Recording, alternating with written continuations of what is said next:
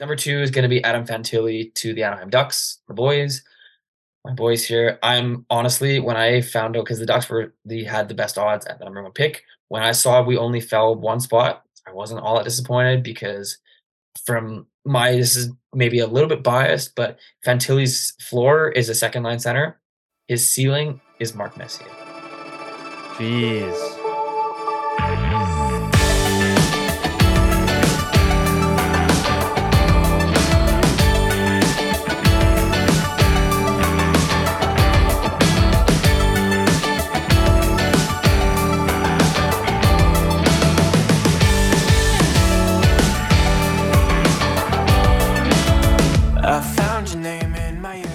It is episode 171 of Left Side Heavy, the podcast. I'm your host, Jevin Lefebvre. We got host Hayden Barton on as well. And Hayden, who do we got on this episode this week? This week we have the one, the only, the Anaheim Duckian, Scott Konkin. Your last name is just such a sick last name. Thank Konkin. you. Appreciate it, boys. Appreciate it. Been a while, buddy. How you been, man? It's been a while. Life's good. Life's busy. I'm really busy with school, with work part-time. I'm moving back to Squamish in 10 days. Oh, no way. There's lots going on, fellas. Yeah, it's good. Life's good, though. Exciting. But, yeah, I'm excited to get back on the pod with you guys. It's been a while. Probably, I think Hayden was mentioning pre-show, a year. Yeah, trying to get you on was a fucking headache, man. Hey, spur my life. My life books up quick, so it's. Man, you're a busy guy. You're a hot commodity on these streets, man. Everybody wants a taste of Scott. Oh, boys, you're too nice to me. Come on. I'm 2 minutes in. So you're taking summer classes or what? Yeah, so the education program, for viewers that don't know, I go to school at UBC Okanagan in Kelowna, and our program goes through, to be a teacher, the program runs 16 months straight, and that includes May through August, which is unfortunate, but hey, it is what it is. I'm here, and I'll be a certified teacher in about 6 months, so. Is that good? Baller. That's fire, man. What are you chasing? What kind of teacher you want to be? High school, phys ed, science, and socials. Oh, yeah, nice. Yeah, you're gonna be one of those cool socials teachers, because every socials teacher I had, I fucking hated. It's hit or miss with socials. Yeah, I hear that half the schools I hear things about, either they have amazing social teachers or horrible. There's no in between. I think I'm pretty cool, but I'll let my students decide that and just do my thing. I think phys ed my specialty for sure, but science and socials are good, backup options just in case. So I feel like socials teachers, they always had at least one kid who they always picked on all the time. To ask question or to answer just question? No, he was their punching bag. I don't know if that was just me, but this socials teacher I had, he always one kid he always just went after.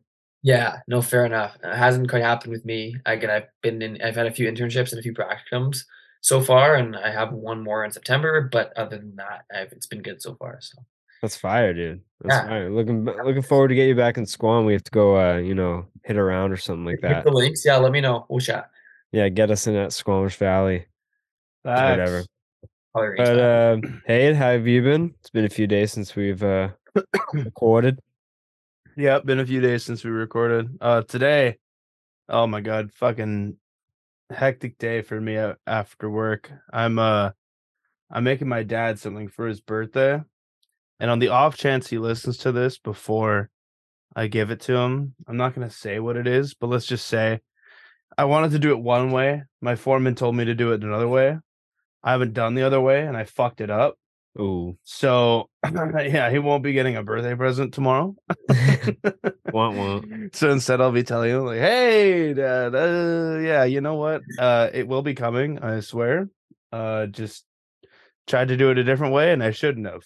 But, excuse me. Yeah, as we were kind of talking pre-recording, so you guys know I went to the Lions game. I also picked up a brand new jersey.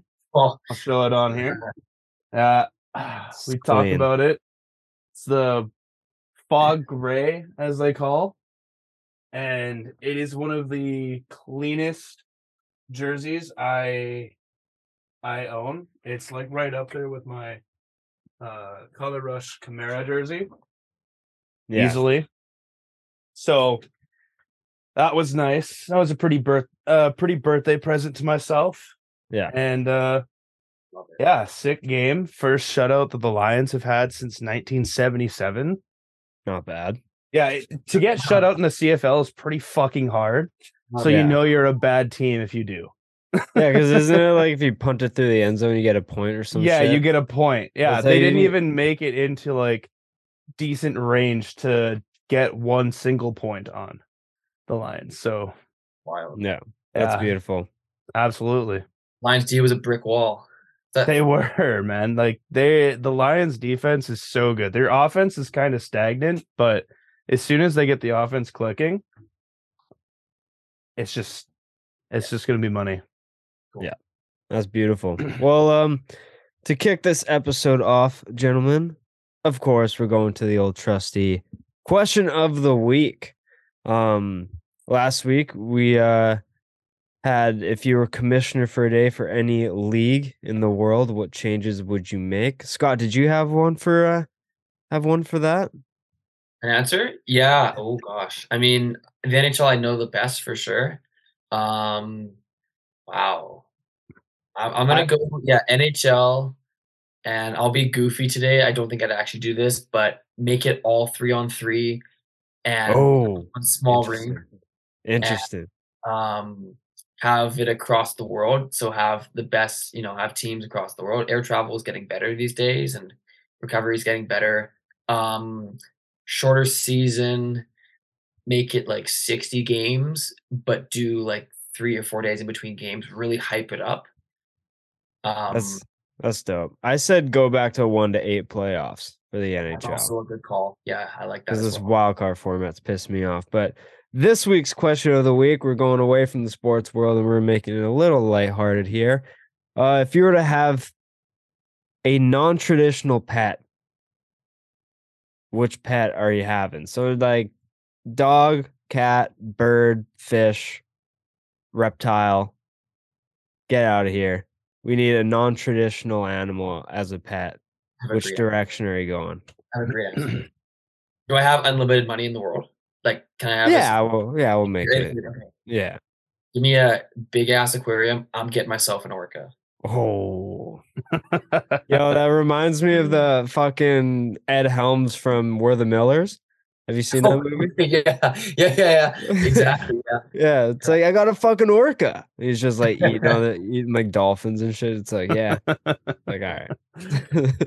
Straight out of the movie. Scott's gonna be like his back is to the door and he just turns around in his chair and he just has a big ass tank behind him with like a fucking orca swimming around. Probably named like Zegras or something after his boy. But yeah, I'll allow it. Drysdale? Okay, yeah, respectable. Respectable. Hayden, what about you? Oh man, that's a really good question. You don't really think of any other pets other than your generic species. Yeah. Oh man. My first kind of instinct said like bear because it would be fucking absolutely just sick to have a bear as a pet. You know? Yeah. They could literally like they're a brown bear too. So like a grizzly bear. Yeah, not a black bear. Black bears you need to be specific in this gene. Yeah, There's a lot of bears. I agree. Polar bear is no, like not cuddly enough. But like you get me a grizzly bear, man. That thing will keep you warm any time of the day. It's the best guard dog. It's a Absolutely. grizzly bear. Who's fucking with you? Yeah, who's fucking with you with a bear right beside your back? Negative people, I would assume. Exactly. Unless that one stubborn cat, just like cats are like they don't care how big you are. They're gonna like they're doing what they want. So yeah, they don't give a fuck. Yeah. Okay, well, what about you? I think I'm going the same direction as you, Hayde, but I'm veering off a little bit. for pure entertainment factor, I'm going to Panda Bear because they just toss themselves around and it's pure comedy. And you talk about the cuddly factor, I'm taking one of those suckers.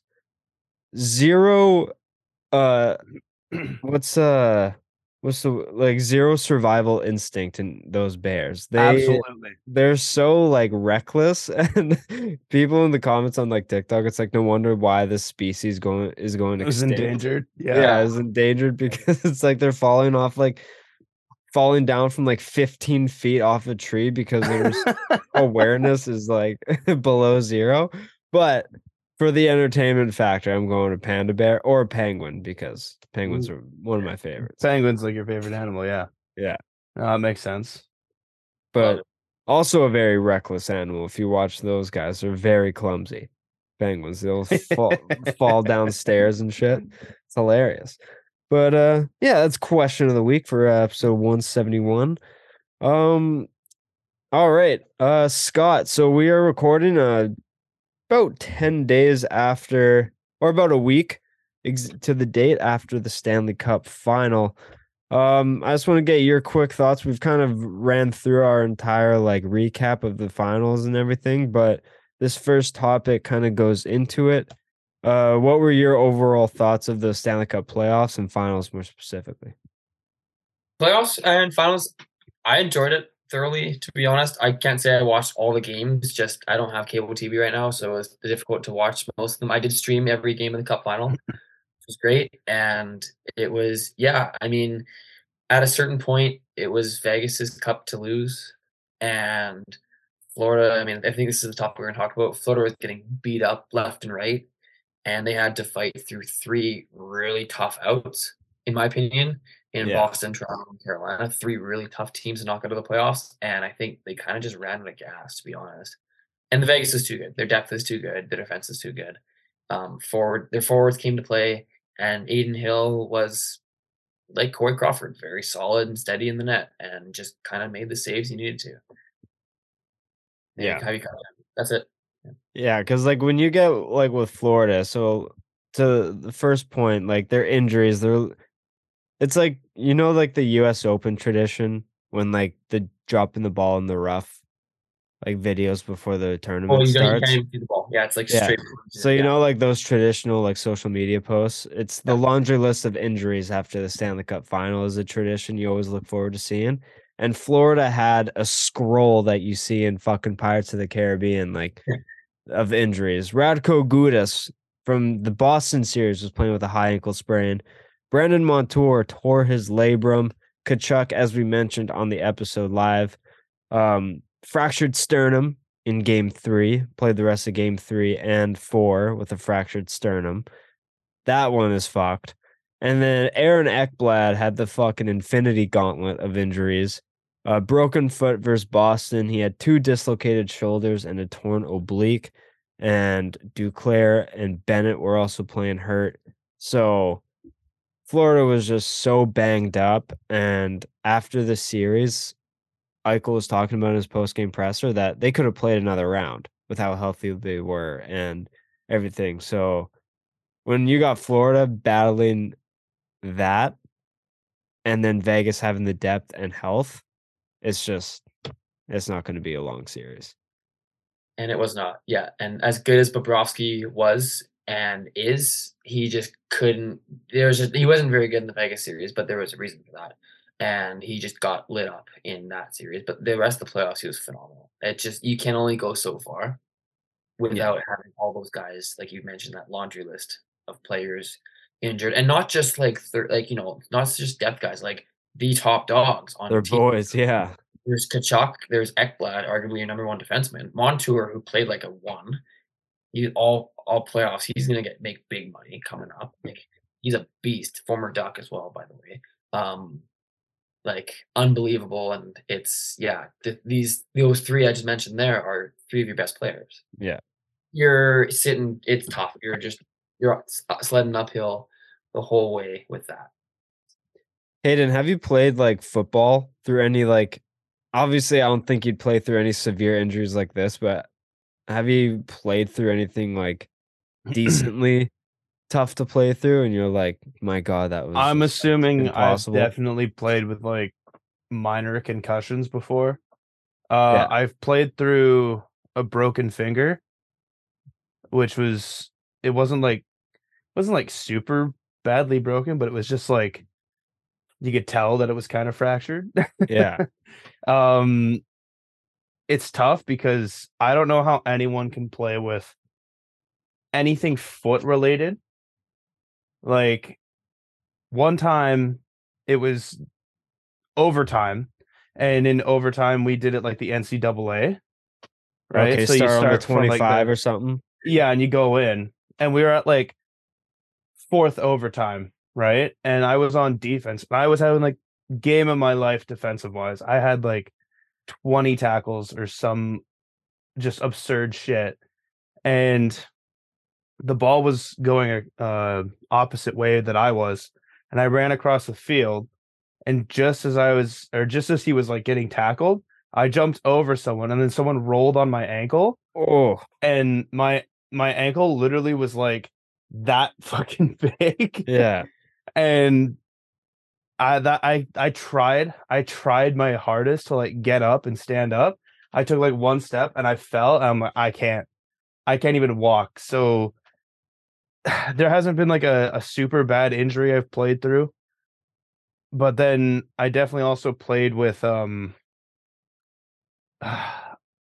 it was like a swollen wrist, and I definitely like fucked something up in my wrist. But I have like a picture of it where my hand literally looks like a glove because I got hit on it with the helmet. So nothing like what any of these guys went through. Yeah. It's like Never in a million these years. guys are fucking warriors. Like you said, anything foot related, like Ekblad playing with a broken foot for 3 series. How do you get yours? Crazy. Like usually when like you break your foot, you don't take your skate off because the skate keeps the swelling down. How do you willingly Push. like push your foot into a boot after like in the next like for the next game, let alone like 10 more? It's just Painkillers, insane to painkillers me. and antifreeze, I think, or not antifreeze, and they think they freeze their foot. So what I've seen before is guys will completely undo their skate, and trainers will put it on their foot, and they'll take painkillers and try to reduce swelling as best they can, put the skate on, and even they'll make punches. They'll stretch the skate out more to like fit the broken foot, and then they just make the adjustments as they need to. That's It's insane. Crazy. But again, I think Kachuk said it best, like, you do it for the playoffs. Like, if listened to the Chicklets pod, Yeah.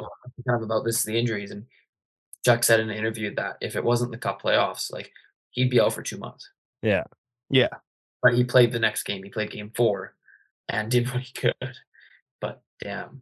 Yeah, these guys are fucking warriors. Ekblad's obviously gonna miss the start of training camp. With all the shit he has to go through. Montour's gonna be out about 3 to 4 months. Kachuk probably around the same. Like I think Florida's gonna get off to a slow start next year, I could only assume. But yeah, sh- shout out to Florida just to kick the episode off with that.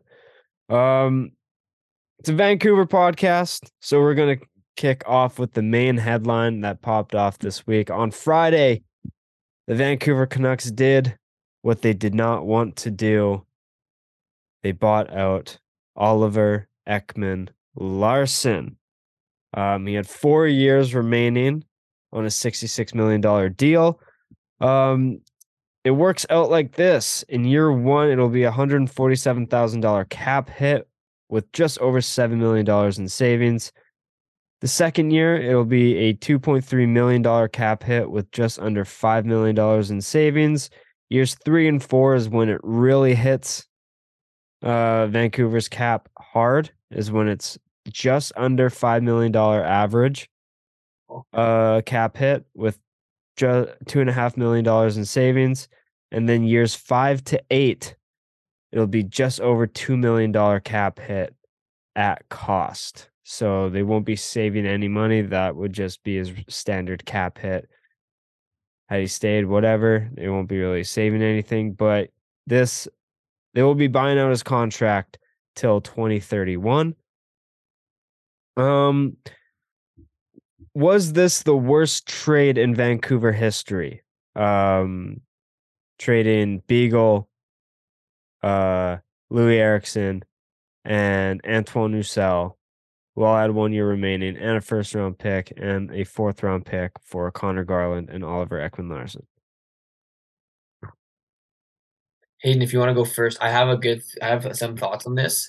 You go first. I have a good theory though. Is it the worst trade in Canucks history? It seems like it. Just to say, like, oh yeah, we're paying this guy off until the next fucking fuck, I always forget it. Decade? Yeah, we're paying this guy off in the next decade, but that's just how it is. But then it's also like, oh, we're looking to trade Connor Garland now as well. Yeah, this is tough. Like, they weren't even key pieces. Oliver Ekman-Larsson was a diabetic, and Connor Garland was like second line, maybe at best. It like no key components to what the Canucks did. So yeah, I'd say it's up there. Yeah. It's up there as one of the worst trades all time. Yeah. But Scott, your overall thoughts on the buyout? A necessary move, which is really unfortunate. And you ask about, is it the worst trade ever? I honestly, this might be a hot take. This is bad for both teams. I don't think Dylan Guenther is going to be that good. You don't think so? Because that was the piece that I would say, correct me if I'm wrong, arguably the main piece that went back to Arizona was the Canucks' 9th overall pick in 2021, which would happen to become Dylan Guenther. I saw him play 3 times in the year in the WHL for the Thunderbirds. Twice in the playoffs, once the Memorial Cup final.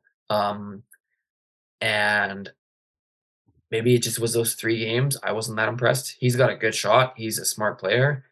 Maybe he just needs to play with better players. I don't know, but he's playing on a good Thunderbirds team. Who knows? I wasn't that impressed. The Canucks probably would have used that pick to pick a different guy. Again, there was at the time Pavel Minchikov was on the table. What's his name? Denton Matchuk that went to Columbus. There were 2 defensemen that they could have very easily taken with that pick and been better than Ekman-Larsson. So again, if you look at it pure face value, basically Guenther, Beagle, and I forget what the other piece was, in exchange for Ekman-Larsson and Garland, like Ekman-Larsson and Garland gave him a couple decent years. They weren't great, but it was decent, better than the other way. So I don't necessarily think it was bad for Arizona, though. I'd take Arizona's end of the deal way more, even if Gunther's not going to be that good. Because they got $12 million of cap space after. Because those contracts had 1 year remaining. And we got, like, in hindsight, you got to look at it, right? Like, we're going to be paying Oliver Ekman-Larsson for another 8 years. And we're trying to trade Connor Garland, which we might have to pay to get rid of just for cap space. When if we just and, like, they didn't even make an immediate impact because we missed the playoffs the following year. So, we would have had the 9th overall pick, $12 million in cap space, and we probably would have just been able to actually try to compete without having to buy anyone out or pay to get rid of contracts. So, good say point. it's bad for both teams. I would disagree, especially in Arizona's situation when they're just taking on bad contracts for picks. Yeah. So it I made agree with sense that. for them to make that trade, but like depends the team's situation to value if what Canucks Very sent back was good or absolutely. not for the team. For Arizona, they hit the fucking lottery, and Dylan Guenther's value at that time. He had a good World Juniors just teeing it up. Obviously, who knows what kind of player he'll turn out to be. I'm assuming just a solid top 6 forward power play goal scorer is my kind of projection for him from what I've seen. But I would take that in a fucking heartbeat if it were to get rid of Garland and Ekman-Larsson.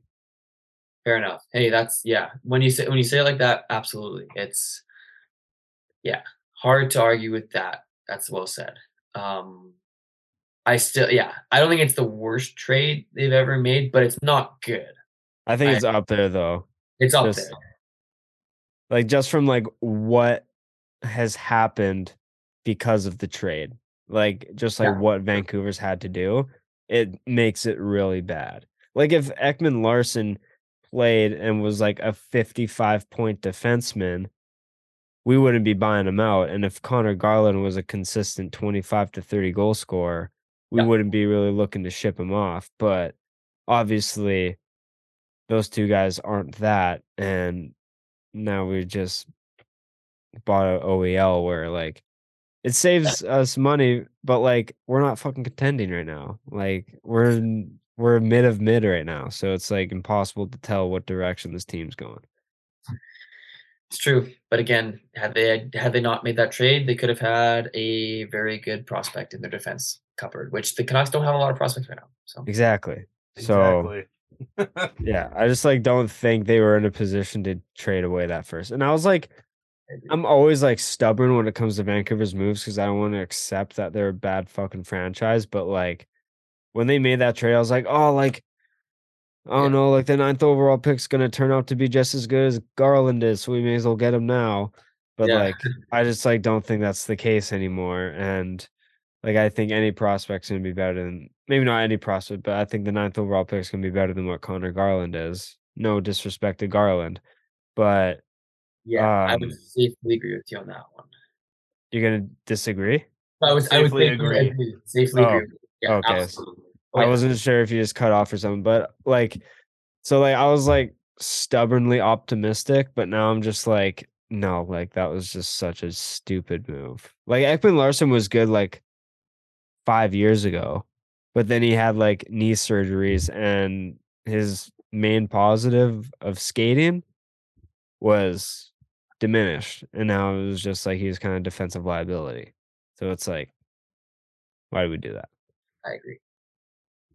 But yeah. So do we think OEL will get signed? Because as much as I'm shitting on Ekman Larson, a big like proponent of his value was that he was making way too much money for the player he is. Right? And he's not a defenseman where you can give him 25 to 30 minutes a night. But if he's playing in a limited role, sixth defenseman getting 15 minutes a night, 12, I feel like he could be like a Mark Stahl where it's like he might not be too bad if he's making $2 million a year for a contender. Like, right? Like, I don't like he still has like some, but like he's not an $8.5 million player, top four defenseman anymore. Like, that's just the reality. So, do we think he finds his way onto maybe a contending roster, like maybe a Vegas or like a Toronto or stash him in Tampa as a seventh defenseman? Like, do we think we see him in roster for cheap next year?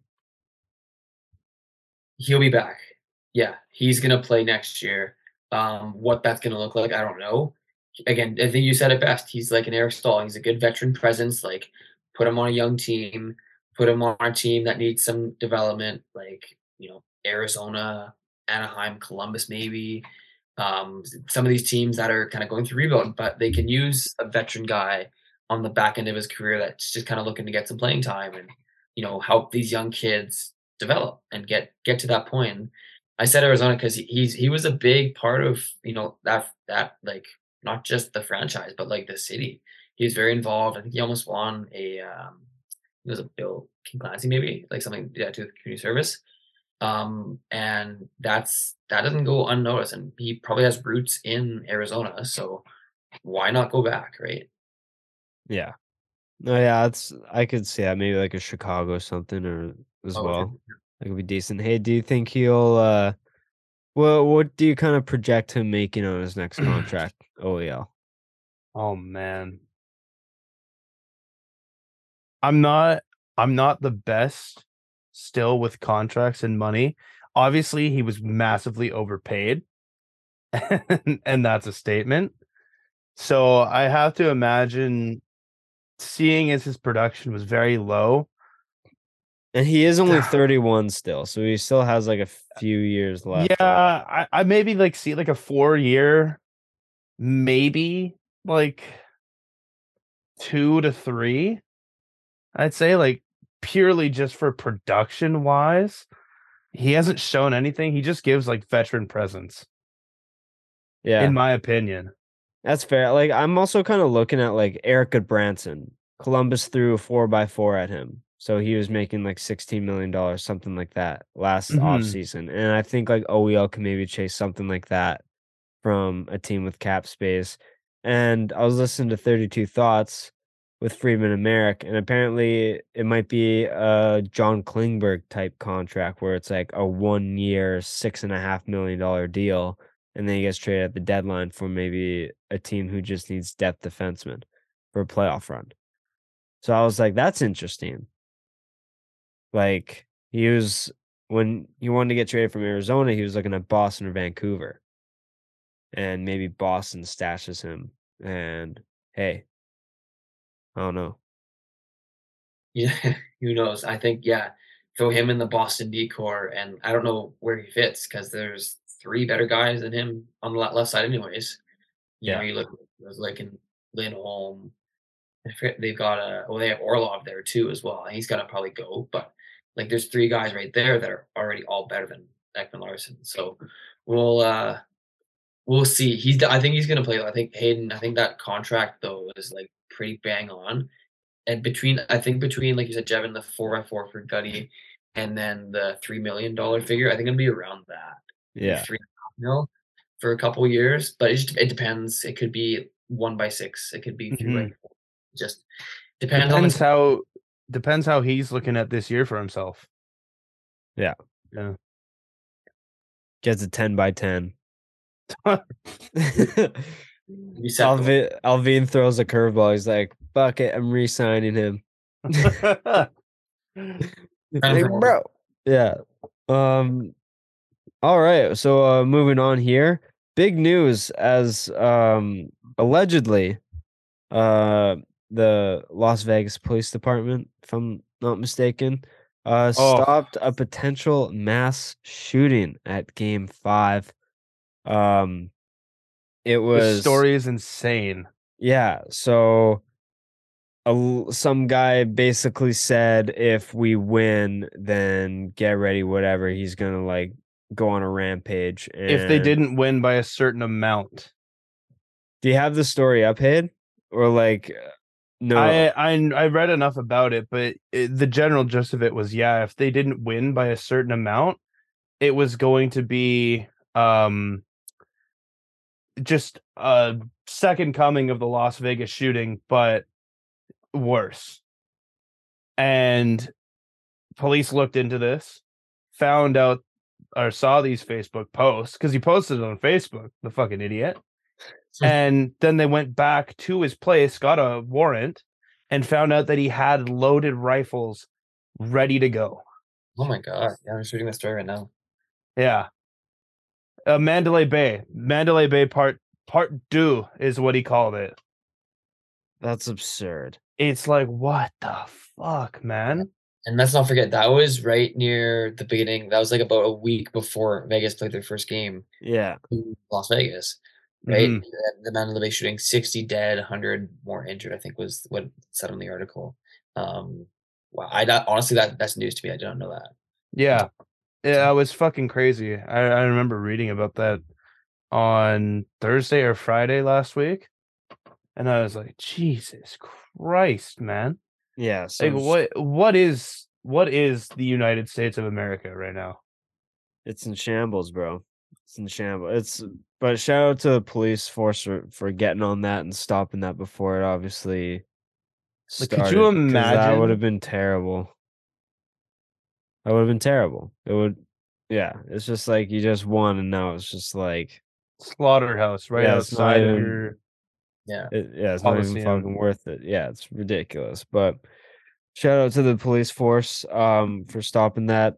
Um, let's get into the positives, because Vegas did have an absolute fucking time and a half after winning this cup. Did you guys see the William Karlsson speech? Legendary. Go around the room. Out of 10, what would you give that speech ranking? I don't know if it was a speech or if it was just words. Yeah.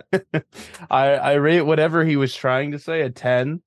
Trying to introduce the Conn Smythe of Jonathan Marchessault. That was fucking hilarious. Yeah. Sounded like me at Donnie and Donald's wedding. Just like 20 beers in, trying to give a speech about him. Yep. Yeah. But Scott, that's what it's supposed to be like, man. You're supposed to yeah, have dude. that time. Yeah. Wild Bill, man. Wild Bill. Out of 10, Scott, what are you giving the speech? 9.5. It's up. Well, I don't know how else. Yeah. Well, Yeah. It's I think if his words were clear, it'd be an absolute 10. But yeah. it's yeah, that was good stuff. He's intoxicated, but he was Oh, feeling yeah. himself. And props to him. Like I think he's a pretty known as a pretty quiet guy around the NHL. He doesn't really say a whole lot. And you really see guys' characters when they even Yeah. drunk what they do. But no, it was great. It's fucking awesome to see it. I Good for just good for them. They yeah. just they can do whatever the fuck they want. They can say whatever the fuck they want. Like Yeah. they I just just want love the unnecessary ricochet shot that Arizona caught. Just out of the blue, he's like, "We played Arizona the first game and we beat the shit out of them." It's like, if you're Arizona, it's like, bro, what? What do we do? yeah. Like, yeah, we fucking But know you guys beat Yeah. us. it Okay, was funny. shut The up. funny part about that too is he even acknowledged he didn't even get any points. Yeah. He's like, I played like shit, Sure but though, it but that's doesn't matter. Dude, that's so funny. If I was like Arizona owner or GM or coach or whatever, I'd been like, bro, why, man? Like, come on, we just over here chilling, bro. And you just throwing ricochet shots at us for no reason. Come on, man. But yeah, it was an unreal speech. And yeah, Vegas, it was very interesting. Their party, like and parade and stuff went on late into the evening. And I think that was just the vibe of Vegas. It's like you it, can't, it is Las Vegas though. Let's not forget. Usually, yeah, like Mm. Challenger parades start at like 12 noon, and they yeah. go to like 6 or 7. But Vegas They started at started at midnight, baby. Probably. I think they were saying the sun 7, was 7 p.m. yeah, local start, so they probably paraded down the strip, and then they got into the clubs at like 10 or 11, yeah. and then went nuts from there. Yeah. That would have been Have you guys been to Las unbelievable. Vegas? Yeah, I've been to Las Vegas once, Okay. I haven't, man. I need to get but down there. You guys would love I it. I was only in Las Vegas for my brother's wedding, Mm. and I was about 8. So you haven't been to So Vegas. I haven't really been to Vegas, yeah, because I didn't like do anything, but kind of a scary story. Kind of like not it's not funny, but it's not like just a nice story. So if I was around 8, that means means like our sister, Jeb and I's sister, Donnie, she was around 19, underage, but she was getting catcalled and whistled at like left, right, and center. It was just happening, right? And as a younger brother, it was like, oh, this is pretty cool. I'm popular because my sister is getting catcalled. But Oh, then, come to find out, years down the road, some pimp came up to my dad and asked how much for how much for Donnie, and my dad was like, "You better get the fuck out of my Yeah. face right now before I call the police." And it's like, Jesus, That's just insane. And then it you're is over there like, fucked. yo, paparazzi, bro. Yeah. Like, you're so, whoa. you're so oblivious to all of Yeah. How much for me too, bud? Like, Yeah. Gonna ask my price as well, man. yeah. Yeah, no, it was Everyone's got a number, bro. They live golf. oh my Everyone's god. got a number. No, but it was definitely like even being there as an 8-year-old, it's still fucking fun. Like we stayed up close to the building, like the one with the needle on it, I guess. Oh, yes. Okay, that's kind of The something tower, I forget what it's fucking yeah. called. But there's 3 rides on top of it. You got like kind of like the elevator sort of thing where you go straight up. And then there's one that like has a bunch of swinging chairs going around the top and like hanging off of the fucking roof.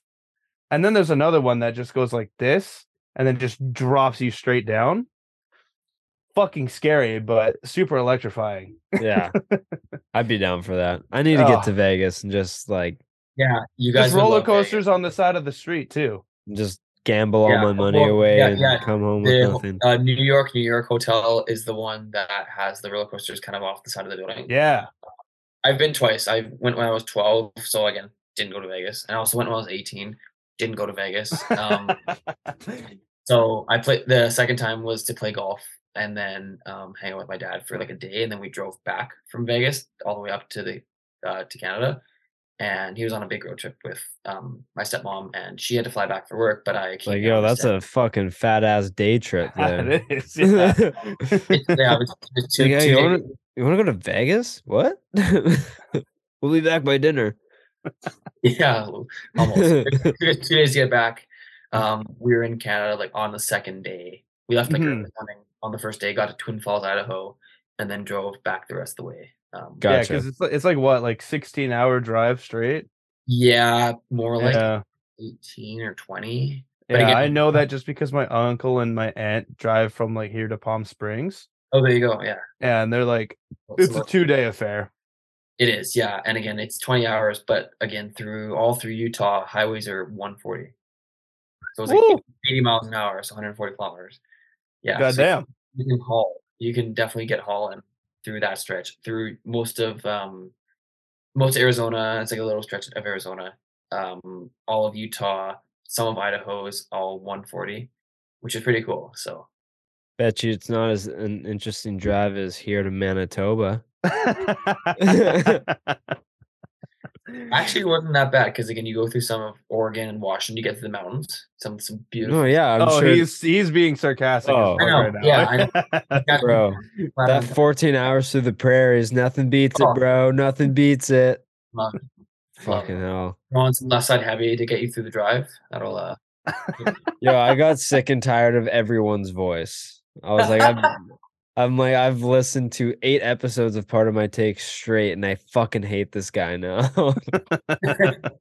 I had to get people to just like, yo, can you just call me to like help me keep me sane? Like, I just, you can mix in a Call Her Daddy podcast here and there. oh yeah, seriously, spice it up a bit. Yeah. Put one of George's audiobooks on where I'm just, but keep things interesting. No, but Scott, I left when I left Manitoba. I left at 8 in the morning. Went to a golf course in Saskatchewan, which was about 3 hours away. Played golf from 11 to 3, and then I drove straight from Saskatchewan, like about maybe an hour northeast of Humboldt, Okay, yeah. and I bombed straight to Cranbrook. 13 Wow. hour 13-hour drive. I got to Sure. Cranbrook at 4:15 in the morning. I wanted to die, dude. I drove through Alberta in pitch black. It's black, yeah, no kidding. And then through the Rocky Mountains too, like, yeah, yikes. It was stupid. I was dumb, but like it was the best sleep of my life once I got to Cranbrook. And then when I drove home from Cranbrook, it was the most beautiful drive ever because there's actually scenery around me and Yeah. some like turns to keep me in the zone instead of What driving time of year was straight. this? Time of year? Oh, this is just like last month. Okay, yeah, so or like spring, yeah, beautiful. Yeah. Good weather, it's awesome. Yeah, but like, man, driving Love it. that 8 hours straight in the farmland is It's it was tough to get through. All right, continuing on with Vegas. Mark Stone had a couple back surgeries this year. Friedman came out and kind of said that like it wouldn't be a surprise if he's kind of like in and out of the lineup for the rest of his career. But I think it was kind of taken out of context. But it seems like his second back surgery will like kind of bring him back to 100% health and it should fix the problem. But if it ever does arise again, then like something like this could really take out the consistent appearances in lineups in the future. And it's just such a shitty thing that Mark Stone had to go through, but hopefully everything works out for him in the future. Because like the way he played in the finals, like he could have won the Conn Smythe, and I wouldn't have been surprised. He could have. He was in the running for sure. He's such a horse, right? He's such a player, and although he's not the most fleet foot, he's not the fast skater, not the flashiest player by any means. He just makes the right plays all the Yeah, time, all over the ice, and he's a menace, and definitely, I mean, he's a captain, so he's a big part of why the Knights won the cup, and yeah, like you said, I thought when you first sent me that news take, I was like, "This is a joke. It's gotta be a joke," but again, looking into it now a little bit, it's unfortunate, you're right, yeah, and what does it mean? I don't know, like, his career, although he may still play, 75 plus games in the next couple years, but his career might be very well shortened.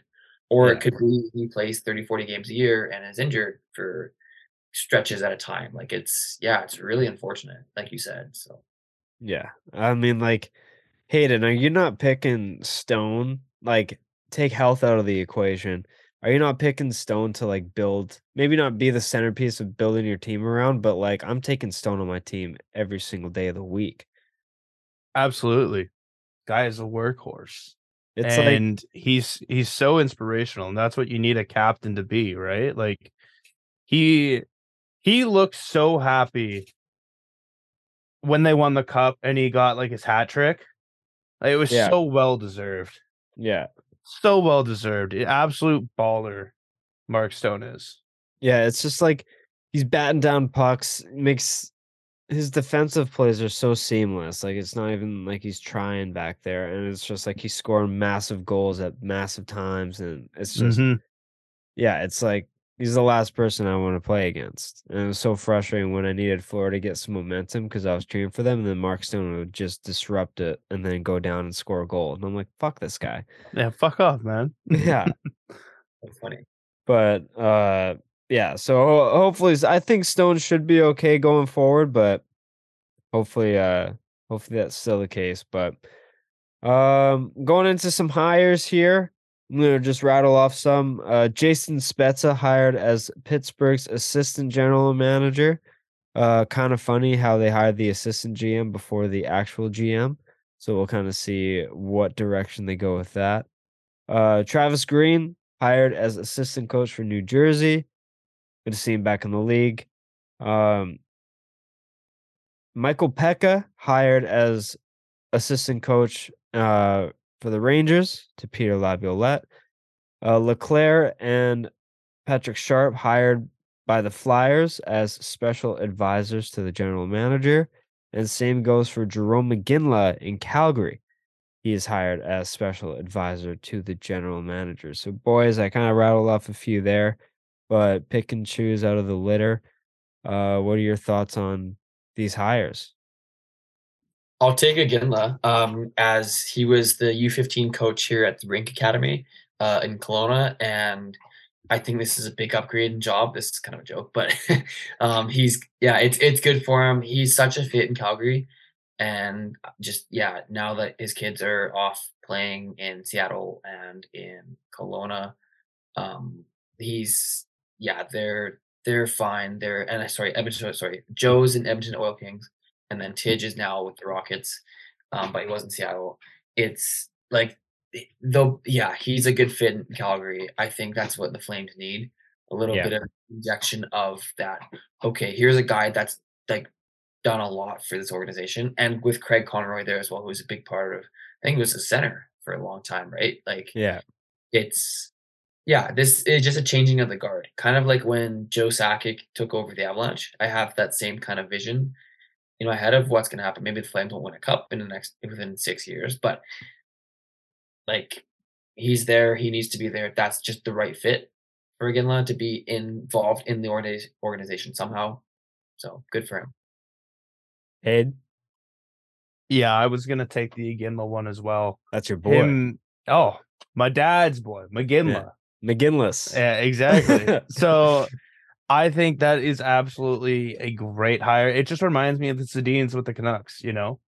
Like they have a bit that he's gonna have a huge voice in that whole higher up place. So just having him in there right now is going to be absolutely huge. And I think that was like the best news I saw in the past week of like hires. Yeah. Yeah. I just think like Gimlet is Calgary Flames. Like when you think about the Flames, the first player you think of is Oh yeah. Iginla. Israel. Yeah. And I can only imagine that this is like the introduction to a possible promotion to assistant GM or head of scouting or head of player development or something along those lines. Now that Craig Conroy's in there, I think it's going to take a few years to get again maybe a possible general manager role, but I think he'll really thrive in the scouting development kind of areas where he can really like he's a fucking goddamn Hall of Famer, one of the best power forwards this game's ever seen. So I think like him having an eye on what prospects will fit with the team and what direction to go in, I think his words and like his point of view will really help this team flourish. As much as I hate to say it because I fucking hate Calgary, but no, And I think this is an A plus hire by Calgary. absolutely, and to your point, Jeff, and even, like, if he's just gonna be if he hops on the ice with the guys and says a Yeah, word to the forwards, like, 1 or 2 pieces of advice could make a huge difference in a young player's life. Like, you look at someone like, Perreault who's coming there, um, or sorry, Jacob Pelche. Sorry, not Perreault, that's the Ducks guy. Jacob Pelche, in Calgary, who's a young guy. He could lean on, again, for that kind of experience and, yeah. um, what like you said, whatever prospects come through that system, they're gonna need that advice, and, someone like Huberdeau might really benefit a lot from having that voice in the room and getting Huberdeau back on the 100-point track and being the superstar playmaker that he is. So it's yeah, I'm with you. I'm with you guys. Great hire. The other one I want to mention actually is Peter Laviolette in New York. Yeah, we talked about that last week, but I Mhm. wanna Needed. I wanna I'll I just wanna hear your piece on it. I wanna hear your mention piece it on it. quickly. Again, him with Pekka, like, former player. Laviolette's been a successful coach all over the NHL. Has a cup with the Hurricanes. I think maybe one more as well. And he's been to a few cup finals with the Flyers, I believe, and then with Nashville in 2017. He's been there, and I think the Rangers maybe this you could say this about every team, but maybe that's the piece that gets them over the edge. Like Yeah, the Rangers are deep and they're good. And when Shesterkin's rolling, they're a tough out for yeah. anybody, and we'll see who they keep of their forwards of Kaner and Tarasenko that they picked up at the deadline. But their defense is young and they're talented and they're nasty to play against. And then their forward group is pretty solid. Add us like a younger solid forward, maybe Kako or Lafreniere take a step forward. Who knows? But that's a scary team with a good coach. Who knows what could happen? Yeah, like, we had this conversation last week about, like, whether they should have gone new or if recycled coach or an experienced coach was the right move, and Emil last week, our guest, um, he said it perfectly that, like, New York has the pieces, but, like, they haven't really had a coach that's, like, gone the distance before, or, like, at least in a long time, and, like, Vigneault did it, we know that, but, like, since him, like, David Quinn and Gallant haven't really been the guys they've had good regular seasons, but the playoff success is kind of not there. Yeah. It's non-existent Gone with those one cup guys. final. We went to one Yeah. cup final, but again, that was kind of an anomaly year, if you will. Yeah. So Um, so I think like Laviolette coming in and having that experience, he's been known to just stick around for 3 years and whatever. So like he's been able to have success in short stints. He had a good winning percentage with Washington, older team, so it's kind of harder to get to that next level after they've already won the cup with an old team. They're kind of just like not necessarily not motivated. It's just like their pep and their step isn't as high. So I think with a just don't have young them. team, I think with a young team in New York, they have the pieces to get it done. And I think Laviolette really helps with that. And I think New York could take a big step in the playoffs next year with that. Well said. And I want to touch on Spezza because like it is weird that like they hire an assistant GM before the general manager, but it just seems like Spezza he left Toronto when Dubas left. So it seems that relationship's super close, and Spets has helped, or Spezza, like Dubas meant a lot to Spezza, and I think he wants to stick around this game in that kind of role for a while. So, what do you think about Spezza and like his role with Pittsburgh? Well, I mean, it makes sense with Dubas being the president of hockey ops there, right? That's it. It fits. I think they're bros, and like they're gonna have a stamp on that Penguins team. Again, depending on how long they are there, post Crosby, with Crosby here, maybe they take another crack at the cup. I don't know. Again, when Crosby's on your team, I think you have to give it at least a shot. Um, but yeah, we'll see. I like it. I mean, it's very like logical. It makes sense. Yeah. Where you go, your buddy goes, like, it's like hey, I know a guy, like I'll hire this, bring my buddy Yeah. along, right? It's one of those. And like Dubas is a good hockey mind, and Spezza was in this game for a very long time, drafted in '01. Like, yeah, there's no brainer here, in my opinion. Yeah. Hey, Travis Green in New Jersey. Rough end to his tenure in Vancouver, but I don't necessarily know if I can pin the entire blame on Green because Jim Benning and Aquilini put together an absolute travesty here for Yeah. him to work with. It's like you can only make such a good meal with shitty ingredients given to you. Mhm. So Travis Green has a whole new blueprint in New Jersey. Young, beautiful constructed roster, everyone on bargain deals. I was going to get to it later, but we may as well toss it in now. Jesper Bratt signed for 8 years, $63 million, 7.875 average. So you got him on a bargain, Hughes on a bargain, Meyer looking at an extension. Like we got guys and prospect pool just beautifully set up. He doesn't have to take the full responsibility as the head coach. He's coming in as assistant. I honestly think that this could be a good move to revive his coaching career, and I think he can provide a lot of good insight for New Jersey and maybe that Andrew Brunette replacement now that he's in Nashville. But hey, what are your thoughts on Travis Green coming in as New Jersey's assistant coach? Yeah, like you said, definitely a rough ending to his tenure here in Vancouver, but I feel like New Jersey knows what they're doing, and they said, "Well, you know what, Vancouver, kind of a shit managed team.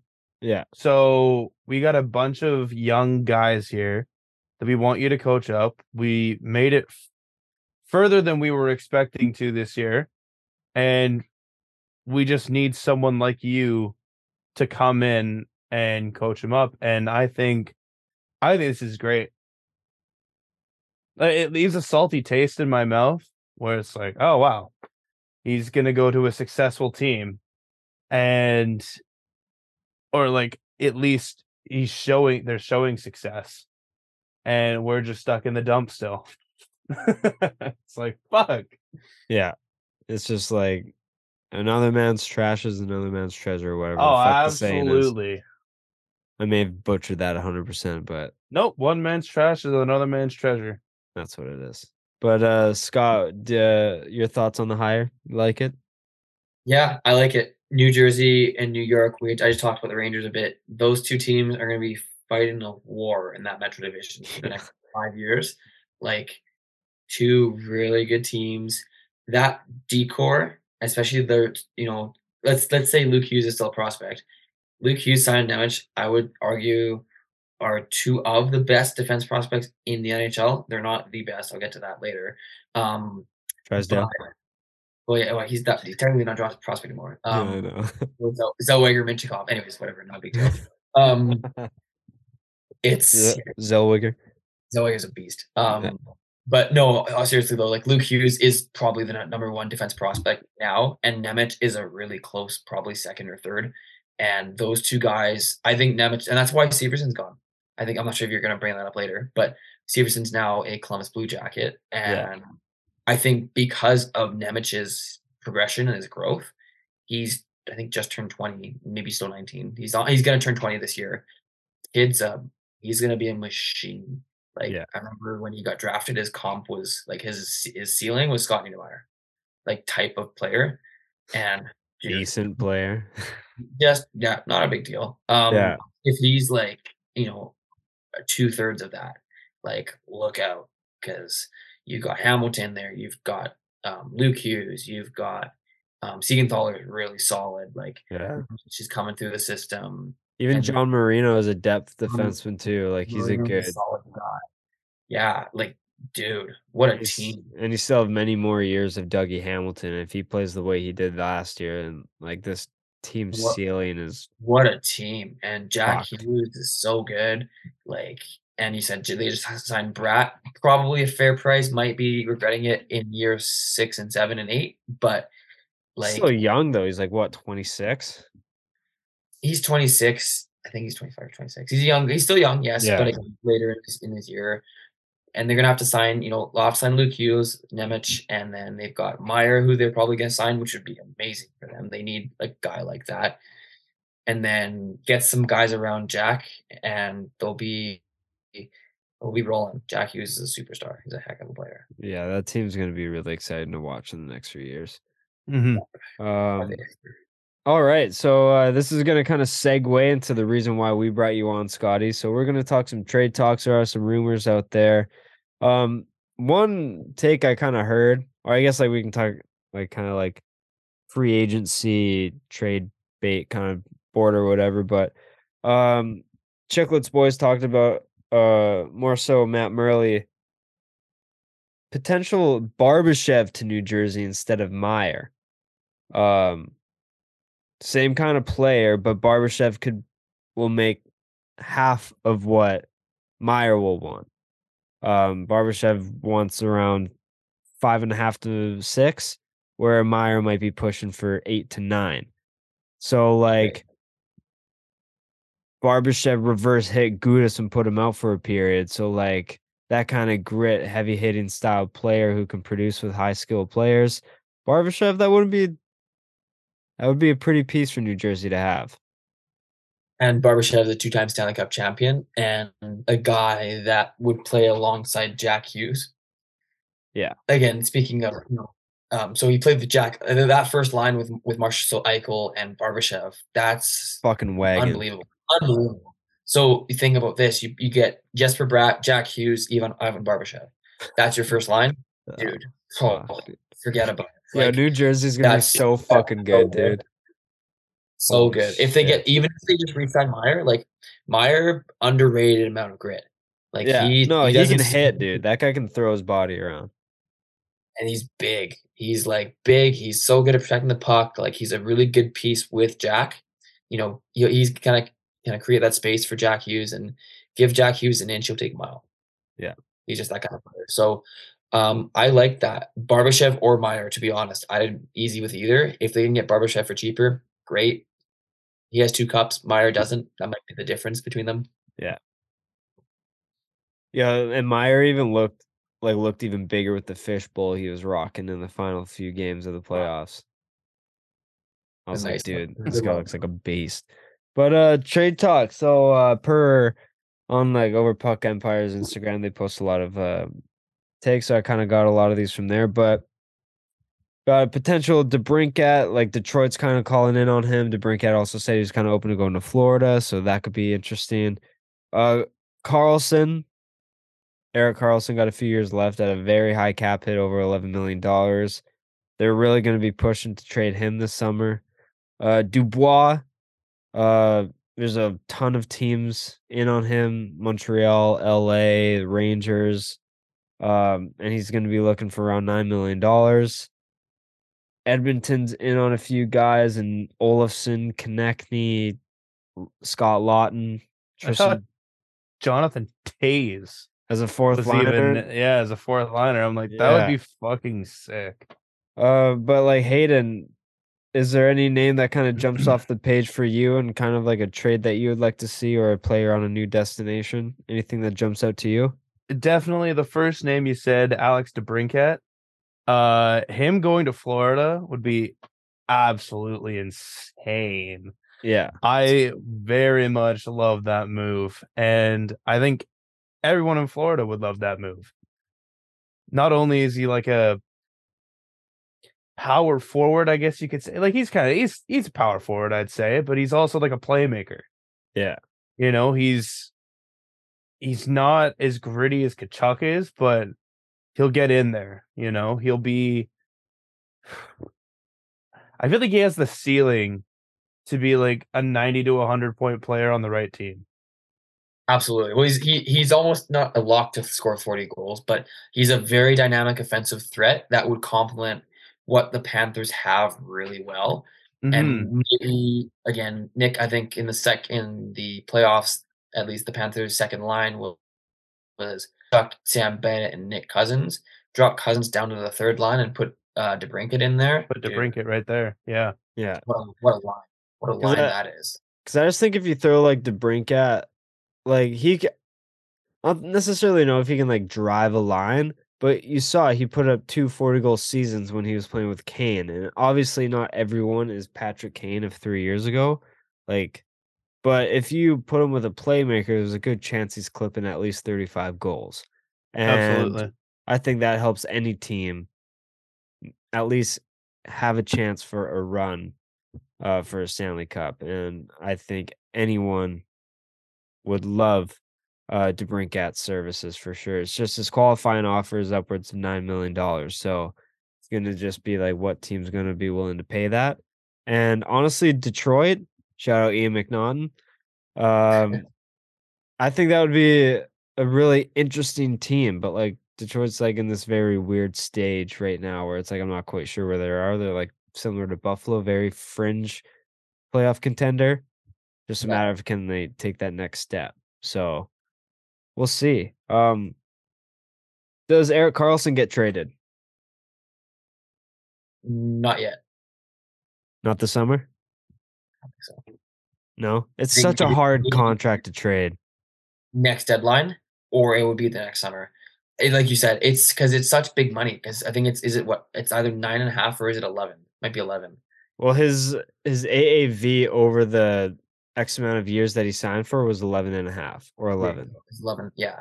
So it just like you said, huge money. So it could be. I don't think it's going to happen. I think he had too good of a year. Maybe it does happen this summer. And does it get packaged with the fourth overall pick for something? Who knows? We can talk about that a bit later, I'm sure. But yeah, it'll be an interesting summer in San Jose for a lot of reasons, but Yeah. that's one of them. Hey, do you think he gets traded? Not this summer. Yeah. I could maybe see like deadline to a team that desperately needs an offensive defenseman. But yeah, like you said, this contract is such a hard contract to move. Yeah, I just think there's too And many years remaining. there is, especially with the age that he's at right now. Yeah. Like, what does he have? 3 years left, like, including next year? So, like, Yeah, next year and then 2 more after that. So it's like, it's a lot.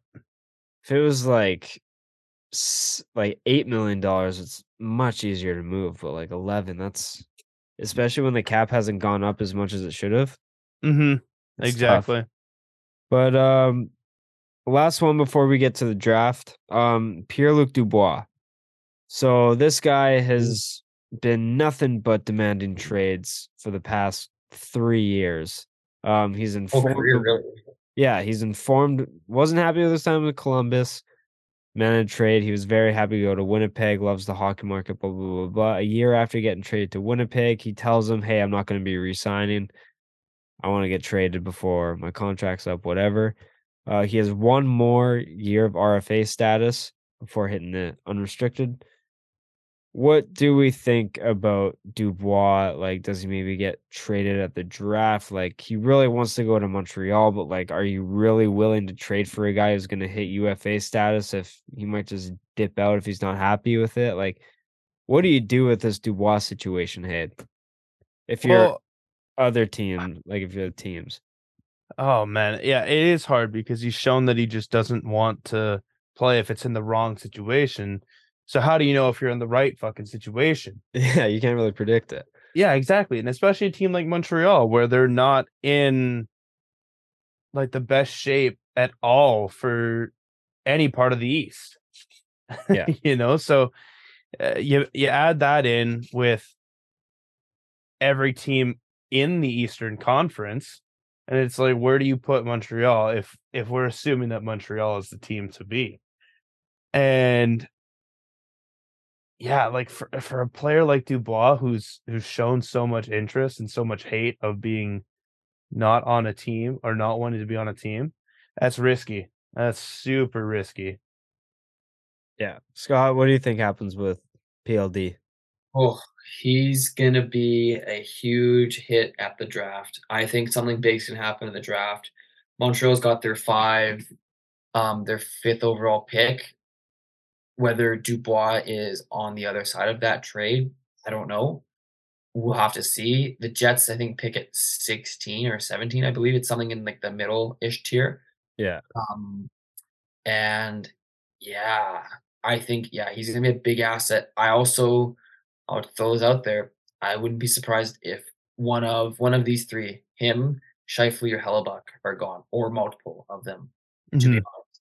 I think Hellebuck and Pierre-Luc Dubois are gone, and I think Scheifele might be back for a year and then traded. Because I think it came out Hellebuck's looking for over $9 million a year on a long-term deal, and I think he but wants to win too. I think that's part of it. He wants to yeah, win. He's a hell of a goalie that could LA? he honestly wouldn't be that surprised. I could Yeah, see Los Angeles, especially with how Edmonton? their goaltending carousel has been. The Oilers are an option. I think the Oilers think Stuart Skinner is their goalie, but that's a whole other Yeah, conversation. yeah, You could even argue, wow, there's a bunch of teams. You could yeah, look at someone like Minnesota. yeah. You Well, could look Minnesota could be interesting for sure. Gustafson, he was up, like, he was really good, so, like, really good good, but he's not Connor Hellebuck. yeah. So Not a lot of goalies are, but, like, I think we were talking about this, like, Winnipeg's gonna be one of the most interesting teams this offseason. The absolutely. Pierre-Luc Dubois narrative is gonna be really interesting, but just the goalie market in general, there could be a fucking carousel. There could be, like, 6 different good goalies on different teams next year. Yeah. John And we thought Gibson, Carter Hart, Connor Hellebuck, Tristan Jarry, fucking Thatcher Demko, his name's been in there, like, yeah, absolutely. no goalie's safe, it seems, right now, I and would say everyone except for Aiden Hill is safe, but he might be gone too. he's asking for a lot, 5 by 5 probably. He's looking for around $4 million. I don't know if Vegas can afford that, but Why wouldn't uh, you? Cup. yeah, So yeah, amen. But Scott, it's that time, baby. You told me I asked you to come on a few weeks ago, and you pigeon tossed me, and it was like, nah, Jevin, I don't want to come on right now. Ask me around the draft. I want to come on the draft, and I want to give my intake on the draft. And this draft, my man, it is one of the highest potential drafts.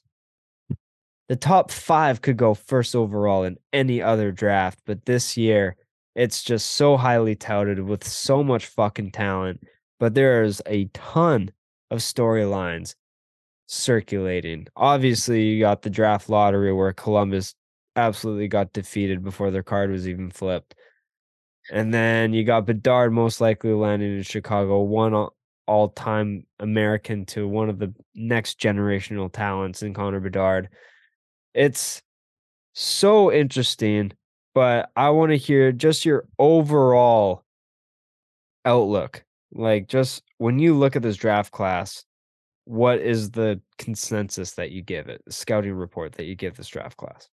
so the draft class itself is very exciting, but let me just say, buckle up. This draft is going to be wild with a lot of twists and turns, and I think we're going to see a lot of unexpected things. I do have a mock top 10, and I think you might be surprised by some of the picks as to why they are.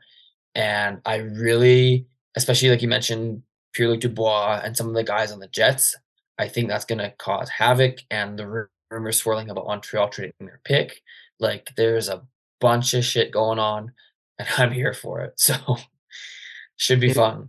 can you change your mock top 10 to a top 11 so I can see who you Oh, picked yes, Vancouver for? I can throw the Canucks pick in there. Yeah, I figured Thank you. You can't blue I just balls me have like that, man. I have so I've got my list here. I've got 11 honorable mention. I've got my top 11, we'll call it now, and then I've got 8 honorable mentions I for it. wanna So before you get to that, I wanna ask me and Hayden prep some questions for you. Just test your knowledge on Bring some it on. prospects and everything like that. So Hayden, I'll kick the can first. I think the biggest name circulating in this draft is obviously Connor Bedard, but everyone's kind of pushed him aside because he's been consensus number one ever since birth. So Mitchkov, arguably the second most talented player in this draft. I think word around there is like this kid is the real deal. But he's got this whole situation over in Russia that's tanking his draft stock. And I'm getting a little taste of Vasily Podkolzin vibes from his draft here. Top 3 talent, but slides down to what, 10 to Vancouver? What He went like 10 to Vancouver. what's this whole vibe surrounding Mitchkov? So here's what I've heard, and here's what I kind of have in mind. I'm not gonna say my mock draft yet. I'm gonna wait for that. Yeah. But I know Mitchkov has refused to talk to teams. There's certain teams that he's refused to talk to, and I think it has a lot to do with some of the teams that are in the top 10, both why he doesn't want to go there, and teams that he would want to go to. Mitchkov is all world. 2021, he lit up U18s, lit up the U18s in Texas, and in like a semi bubble when that was. And he's not big. He's I think listed at 148 pounds. That obviously can change. He's 5'10, so he definitely has a lot of room to grow. But is this kid ever talented and smart? Think Nikita Kucherov. I love Oh, player comps. Think Kucherov. Think like that kind of very smart, dynamic, like unpredictable offensive juggernaut, if you will. Plays that right side on the half wall on the power play, like creates havoc in the offensive zone. Defender have no idea what he's gonna do. Just slick, just pure slick. And does he needs to bulk up for sure. But the kid's dynamic. damn. Mitchkov to Vancouver confirmed. Vasily's gonna pull some strings. Hey, did you have a question for Scotty regarding the Yeah, I draft? do. I do. You almost kind of took mine, but you basically reworded it. So I'll move on to question 2 for you, Scott. You have obviously your top 10, you have your top 5. But now outside Yes. of your top 5, who do you believe could jump in and be the 5th best player in this Ooh. draft? So like from like 6 to 10, who do you think could surpass and be one of the top 5? Okay, interesting. Without giving away too much of my mock top 10, Mm-hmm. I'm gonna say a sleeper guy that I've seen a lot of people not put as high as they should is David Reinbacher, and that's purely he's a defenseman, the Austrian defenseman, and that's less about well, there's a few factors involved with that, but I think because he is arguably the best defenseman available in the draft, um, as to why he might jump. And I look at a team like San Jose, like Montreal, these guys at 4 and 5 who probably need a defenseman. San Jose's kind of got an empty shelf of prospects. Eklund's there, but he's a forward. So you look at Reinbacher as a good fit there. Montreal's got Caden Gooley in their system, and they've got Caulfield who's still young, Suzuki who's still young. Why not go with a right shot defenseman like Reinbacher, right? I think he's the guy. If anyone's gonna jump, him or Zach Benson. Zach Benson looks electrifying. He does. Some of his Ele- highlight tape is like next level legit. Electric Factory. And you think about Mark's like a more skilled Mark Stone, that's Yep. kind of your comp right there. And Mark Stone just won a cup. I So mean, we were just pumping his it's tires about 20 minutes ago. So why not yeah, get a guy like that on his team, on your team? Like those are the two I would say that could jump. The rest, it's weird because in situation, there kind of for me at least there kind of is an established top 5-ish players, and they are all forwards. But again, will all of those 5 go in the top 5? I don't think so. yeah. And Mm-hmm. you'll see why in a second. So Um, without like uh once again, it's gonna sound like a broken record here. Without giving away your mock, what's going around is like Mitchka with his whole drama surrounding his draft day thing and like not talking to teams, whatever, and it's tanking his stock. He's consensus second best talent. Now it's like he might slip out of the top 5. It's like people can see him going around 8 to 10, which is like crazy. A player that's kind of slid up the ranks is Will Smith. And he had a year better than Jack Hughes had at the U.S. National Development Program, and everyone loved the hype about pretty boy Jack Hughes, who's obviously a superstar fringe top 5 center in the league right now. What is it about Will Smith that makes him the real deal that's making him climb into the top 5? Just dynamic, top 6 playmaker. He's like, he's a tough guy to comp, like maybe Nick Backstrom, Okay. maybe that kind of vibe. Dude, he's money. So good puck handling.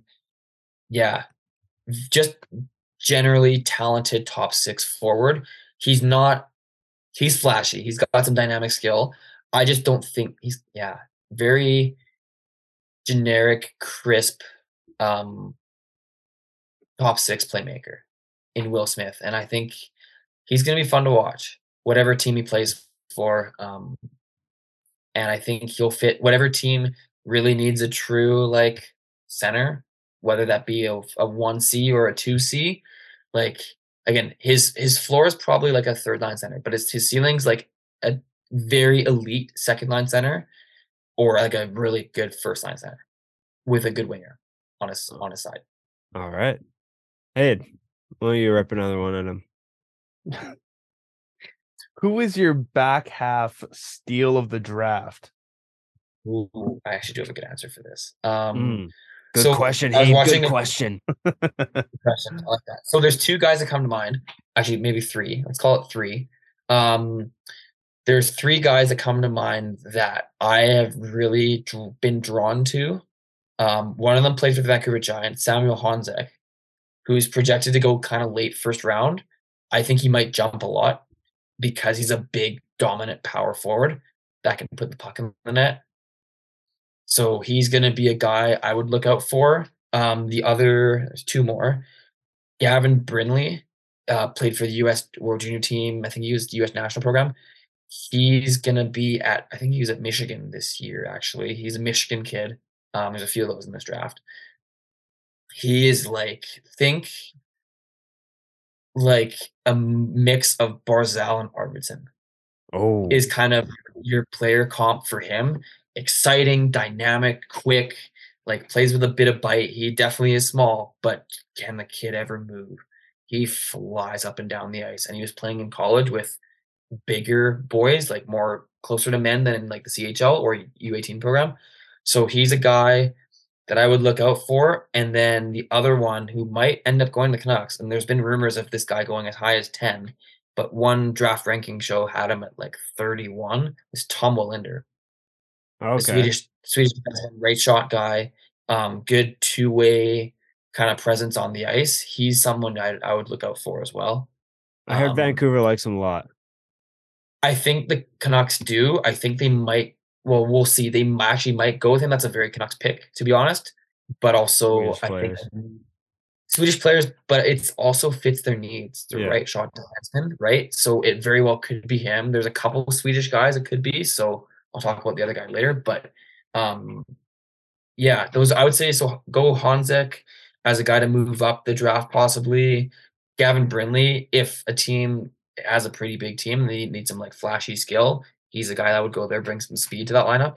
And then Tom Linder is a solid two-way defenseman that might go as high as top 15. Love it. Love it. Well, I have questions, but it might expose your mock. So, Hayed, if you don't mind, I want to hear Scott's mock 11 now. And then after that, I can throw in a few more questions to build off of that. So you Right either on. start at 1 because everyone knows the consensus one, and then tease me to hear what you got Vancouver at 11 for. Yeah, absolutely, absolutely. So the whole world knows this. Barring a trade, Connor Bedard's going to the Chicago Blackhawks. I Yeah. don't think there's anything that you can do to give up that pick. Pretty easy, cut and dry. Everyone knows what Bedard can do. It's self-explanatory. He's going to change that franchise around. Number 2 is going to be Adam Fantilli to the Anaheim Ducks, the boys.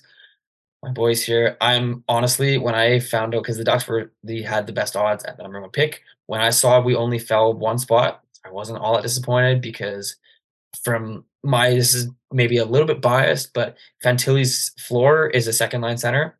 His ceiling is Mark Messier. Jeez. I think The he could be Moose. that good. The Moose, he's big, he can move, he can shoot, he can score, plays with a bit of bite. Fantilli's a gamer. He played in the World Championships with men. He played in college with bigger boys. Like, he's ready. He won the Hobie Baker. What a year for this guy. He's a good consolation prize. Very good consolation prize. And so I've seen you've been watching a lot of Adam Fantilli highlight tapes then too. with the lotion right beside him. Yeah. One could say that. And again, Bedard's should be the consistent number 1. I doubt there's any reason Chicago would take Fantilli at 1 but I mean, the Hawks need everything, and Bedard's the best way to start that franchise. So I think go with that. Fantilli at 2 to Anaheim. I'm stoked, but we'll move on. Carlson at 3 to Columbus. Lou Carlson, big Swedish center, played in the World Juniors as an underager. Just classic two-way center, super solid. Think Kopitar. I think Kopitar is probably his best comp. Bigger guy, can move, can shoot. Like, solid NHL player he's going to be. Number 4, I've got Will Smith going to San Jose. The Sharks need a center. Eklund is probably going to end up playing wing in the NHL. I think he should. So get a guy like Will Smith in there, bring some more dynamic two-way play back to San Jose. They're kind of fallen off the tracks a bit. Couture's in the back 9 of his career. So bringing Will Smith in to kind of, quote, fill that void will be huge. Number 5, Montreal is going to take David Reinbacher to go with Caden Gooley. The prospects there.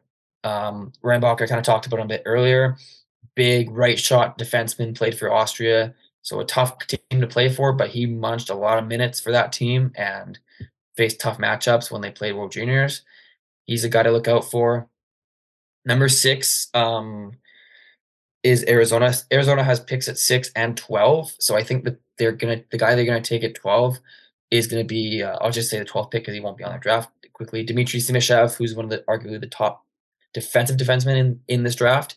Russian kid.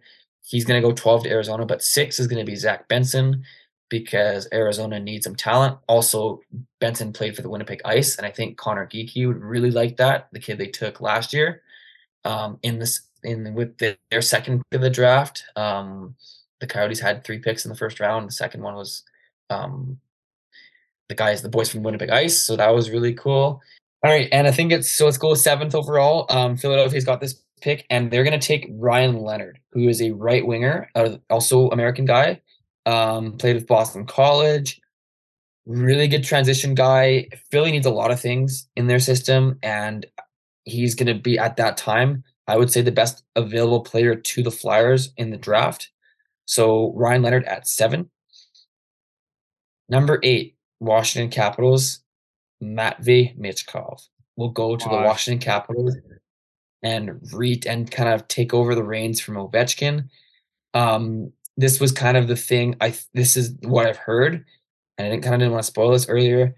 The talks of Michkov refusing to talk to teams. I think one of the teams he's going to talk to is Washington. Yeah, and we're going to figure something out to get him over here quicker. This kind of reminds me. I read this article about how Jaromir Jagr was telling a bunch of teams in the draft that he wasn't going to be available for 3 years because of whatever commitments in the Czech Republic, and at the time it was Czechoslovakia. But he ended up coming to the Penguins because he wanted to play with Lemieux, and look how that turned out for that franchise and for that player. So I think the same thing's going to happen here. Matvei Michkov will be a Washington Capital. Is he NHL ready like right now? Do you think? It's hard to say. I think he needs another year in Russia. Okay. Maybe 2. He's going to have 3 anyways. I think he's signed under contract with CSKA, so he has to stay in Russia. But once he comes over, he's going to be a menace. Like I said earlier, think Kucherov. That's as your crazy. ceiling, which is crazy. Like the stuff he could produce. Again, he was toe to toe with Connor Bedard in the U18s. So Yeah. if that doesn't say something, I don't know what does. So Mitchkov to Washington at 8. And then number 9, I've got Oliver Moore going to the Wings. Kind of like Dylan Larkin 2.0. Very speedy, quick guy, good two-way game for him. I like this pick in Detroit. A lot of experts have him in that 7 to 11 range. I think Oliver Moore is a good pick with the defense prospects the Wings have. I think the right choice is to go to a forward, and I think he's the best one I would take, kind of based on their needs. Like I said, another Dylan Larkin. Who doesn't want Dylan Larkin on their team? So I would take Dylan Larkin on my team. Mm-hmm. yeah. And so that brings us to number 10. I was really flipping with this one because it depends on what happens with Mitchkov. If Mitchkov goes way higher, then I would say Oliver Moore might go to St. Louis. But at 10 for St. Louis, we've got Dalibor Dvorsky, a Slovak player who is really in the World Juniors and is kind of has moved up and down the draft stock um, all year. But Dvorsky, like I said, Slovak guy, was really good showing in the World Juniors. Yeah, we had 40 points in 33 games with AIK in Sweden. So he's going to be quick guy, very good goal scorers, agile, can move around the ice really well, solid offensive player. St. Louis kind of traded away a lot of their assets, and getting a guy like him in their system is going to be huge. And that leaves me with number 11 to the Vancouver Canucks. The boys love this pick. And I talked about Tom Willander. We've talked about him. It will either be him or Axel Sandin Pellikka, Yeah. also a Swedish defenseman, which has been a very popular pick. Both those guys are Willander's a bit bigger. Sandy Pellikka is a smaller guy, but man, can he move, and is he a good player. Whatever team gets Sandy Pellikka will be thriving and have like that prototypical modern day number one offensive defenseman that a lot of teams covet. And he's a right shot defenseman, which hard to argue with that. I see the Canucks taking one of either of them, and Sandy Pellikka would be a great add on that Canucks team. I think they'll take Willander. You think they'll take Willander over Pellikka? I think so. Yeah. I think so, but it's close. Yeah. I think like right shot defensemen are so like they're like gold in the They're NHL. like cool. Mm-hmm. If you have a number one center or a number one right shot defenseman, it's like you're in a good spot. So And that's why I have Reinbacher going so high, yeah. right?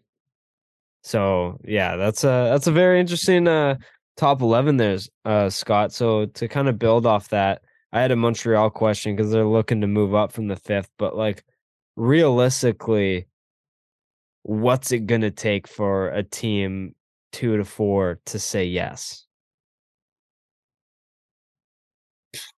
A lot. You're gonna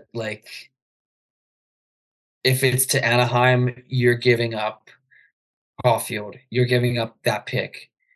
You're giving up a lot. Maybe even Caden Gooley. I would say you're probably throwing in 2 of your best prospects and that pick for your second overall pick to Plus Anaheim. more picks, I would assume. Definitely. Oh yeah, maybe a second round, maybe a couple other pieces here and there.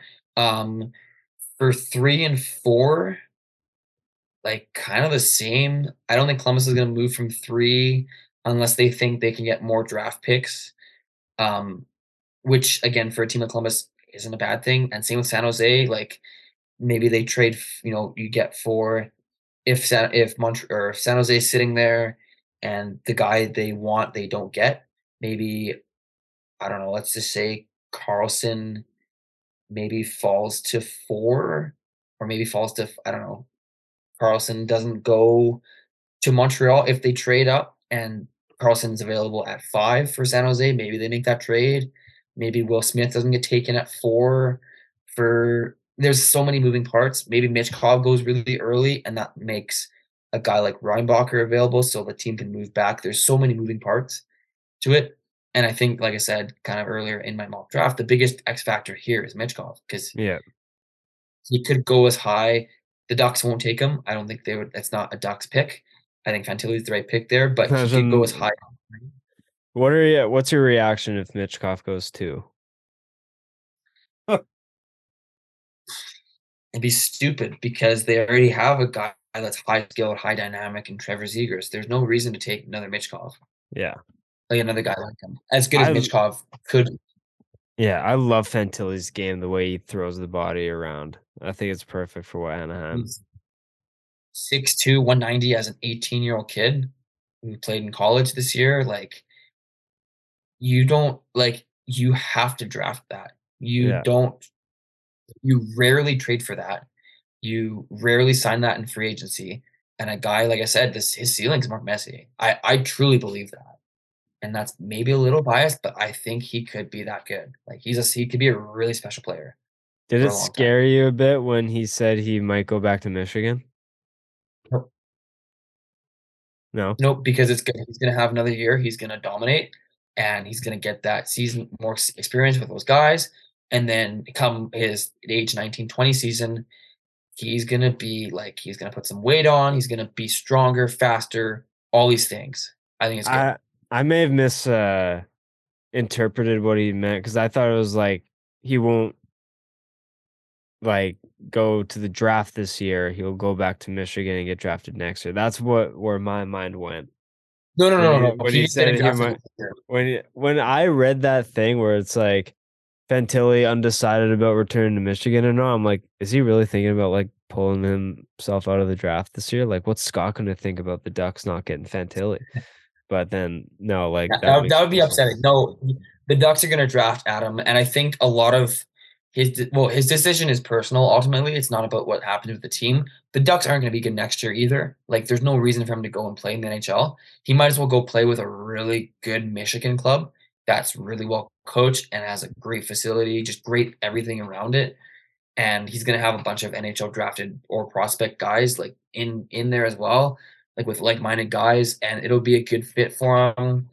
And then come his time will come, and once the Ducks have kind of had some more players develop and they get better, then I think Fantilli comes in and will play either in that second line spot or possibly even play first line, depending on how McTavish is, because McTavish is a hell of a player too. So Hayden knows this. I'm a huge advocate of not rushing your prospects. Like if fucking Mhm. Bedard needs a year in the minors, I'm more than happy to send him down. Chicago's going to be a fucking dumpster fire next year. Why force him to play in the NHL just because he's this generational talent? Like no, like I block agree. out the noise. Don't say like, "Oh, you drafted a kid who's NHL." Blah blah blah blah blah. Like whatever. If he needs an extra year, why ruin his career by forcing him to play in a league he's not ready for yet? Like, Yeah, I'm a huge advocate for taking time with your prospects because the draft is a long term game. it is. Yeah, Like and yeah, Anaheim, Columbus, Chicago, they're not going to be contenders with these picks next year. Like, you got to think about like how they're gonna be impacting. If they're NHL ready and they're fucking if Bedard's ripping 75 points next year, then yeah, like don't put him in the minors. He's obviously NHL ready and he's producing with a shitty team. But like if he has 5 points in 25 games, mm. why not like send him down or do whatever you need to do to like develop him? Like there's no point in rushing your prospects. No, without a doubt. I think again, Bedard's 17, turning 18, and Yeah. he's done all the things he's done in the CHL. I think he's playing in the NHL next year, and especially he is small, but because he's got bite to his game, he's got a bit of he's not just gonna roll over. He's got some bite. He's got some skill. He's a menace to play against. He's hard to stop, and even with NHL defensemen, he's been training with the Bausteel guys, which most of them are NHL players. So it's He's gonna licking be off Crosby on a 2-on-1. yeah. Well, there you go. Right. That's Yeah. he's got the confidence to do it, and he's such a good player. It's Yeah. unbelievable. And you got a question for Scotty? Yeah, I do.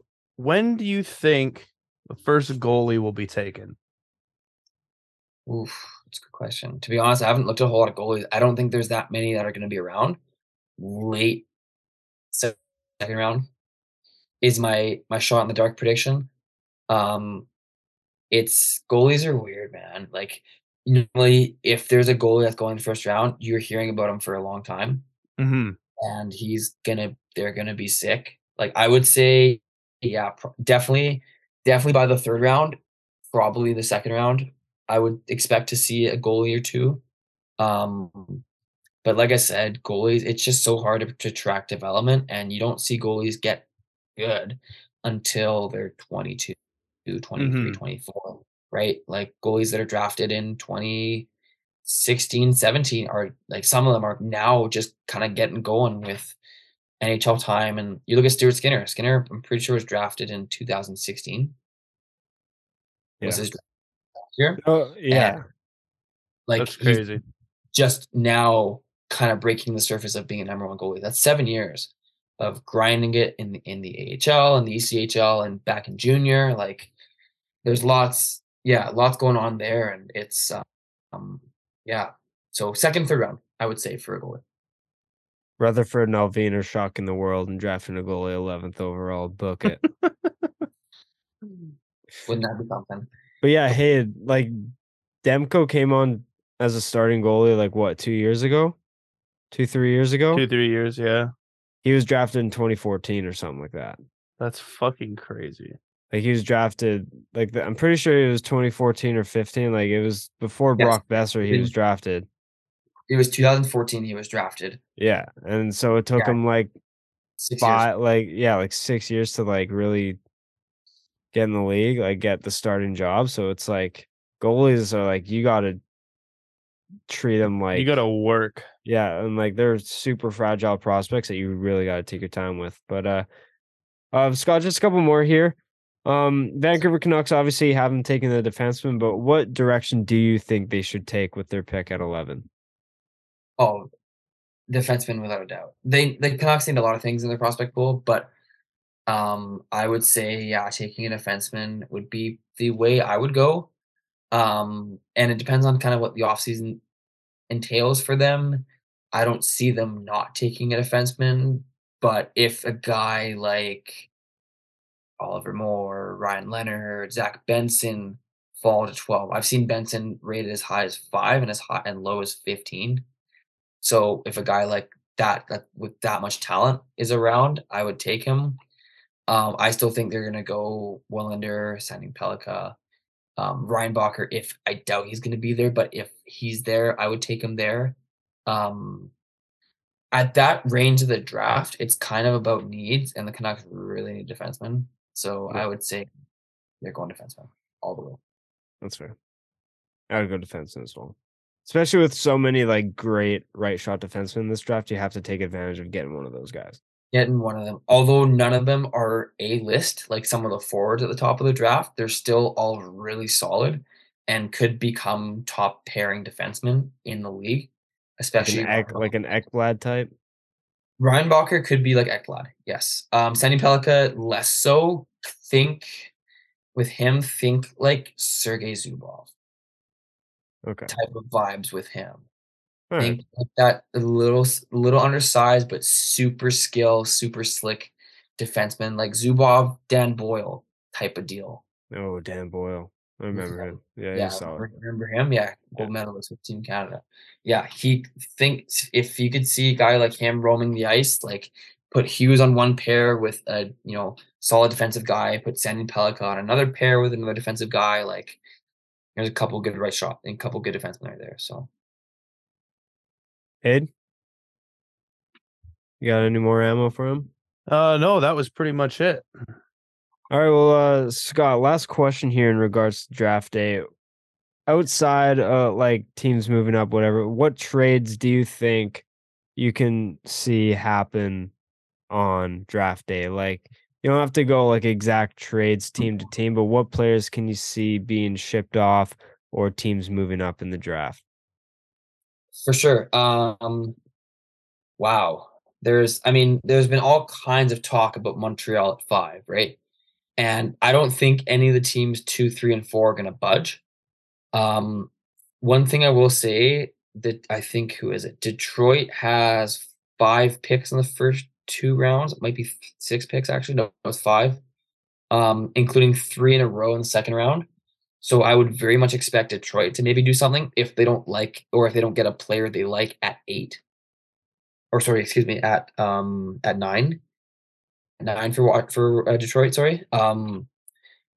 If let's say, I don't know, let's say they're looking to get Ryan Leonard, or let's just say hypothetical, and they go and that player goes at 7, then maybe Detroit's looking to move down because their player's not available and get some more assets in return.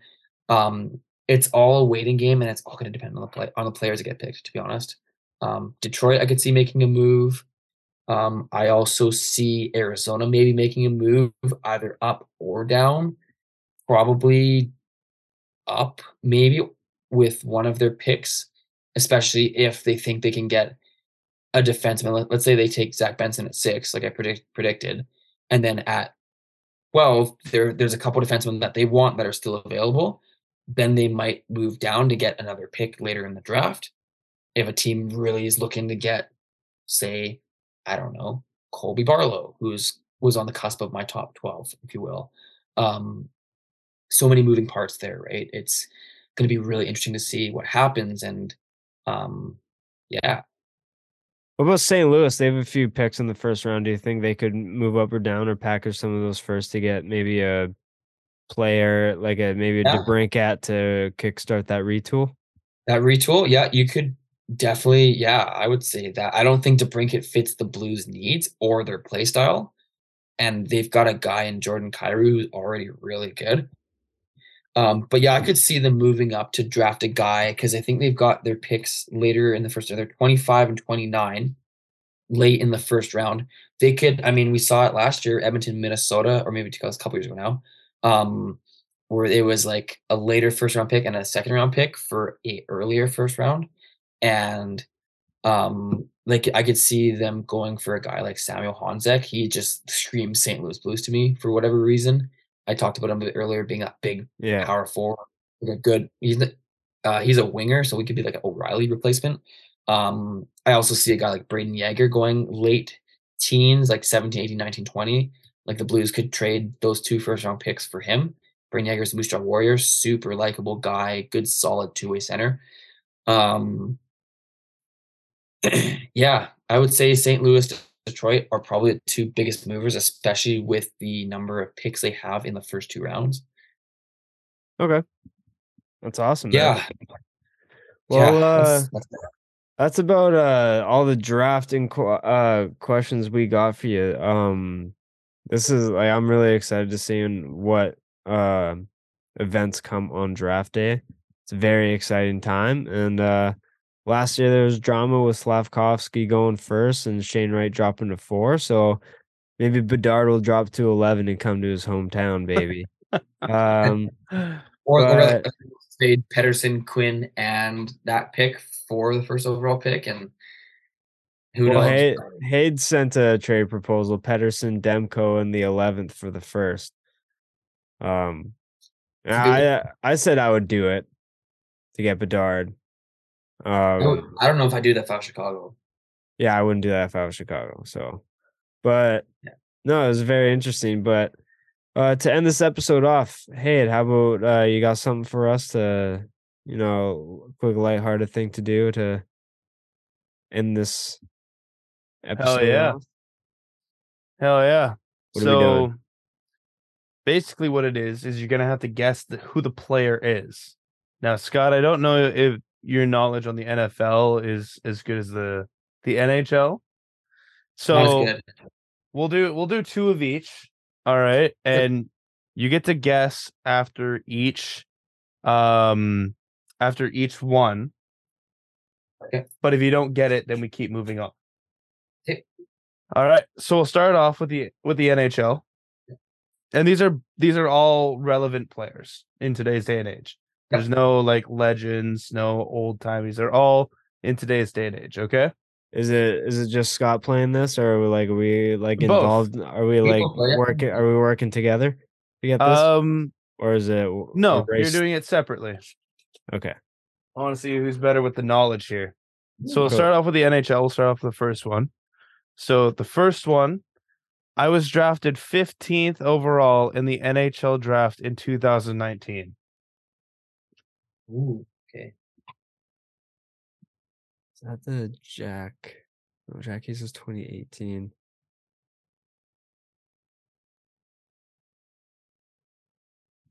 Who was not picked?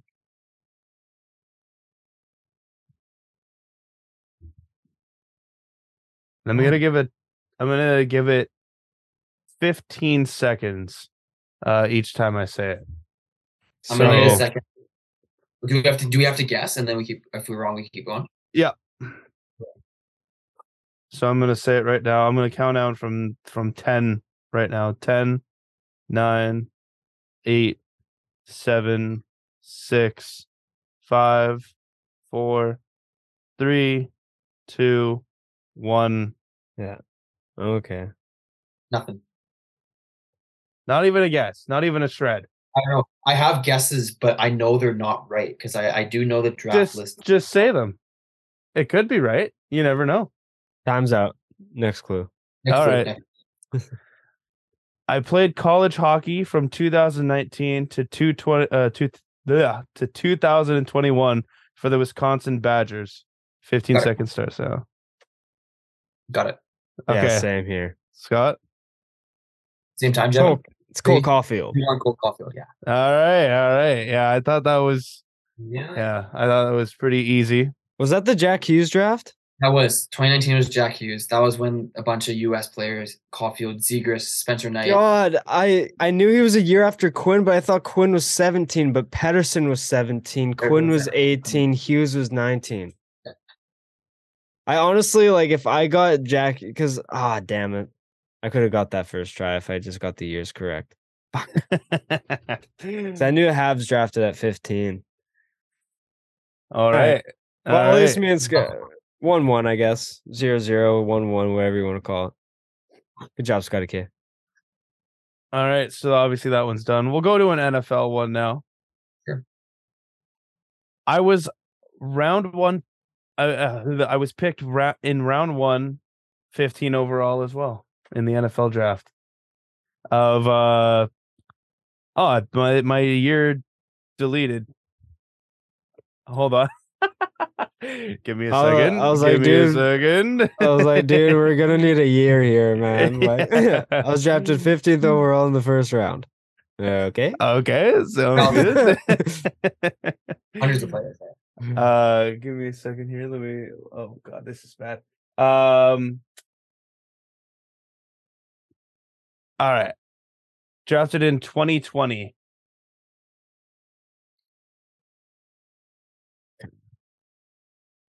Round 1, I have 15. 15th overall. Is that so? Like the 2023 draft just happened, so 3 years ago.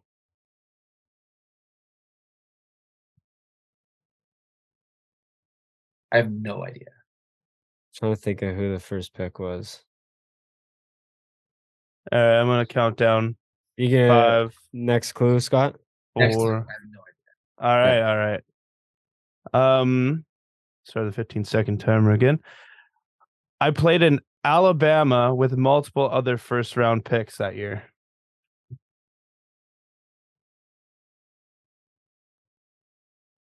They won national championship that year too. Okay. 5, 4, Jalen 3, Waddle. 2, 1. I don't think Wrong. No Okay. idea. No I think, idea. I think he Okay. was like 12th overall or something. I know he went after Devontae Smith. I am a 2-time first team all SEC player.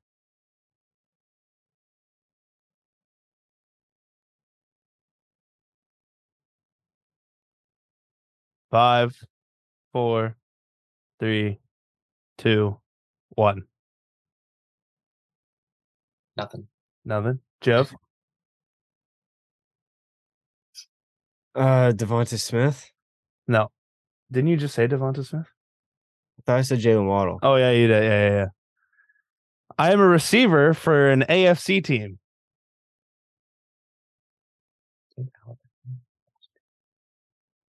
What the fuck? What receiver for Bama? 5, 4, 3, 2, My brain's 1. about to melt right now. What's the next clue? Jeff, nothing? No. All right, we're moving on. Oh, I know. I who played for a think. team with an animal as a logo. Like half of them.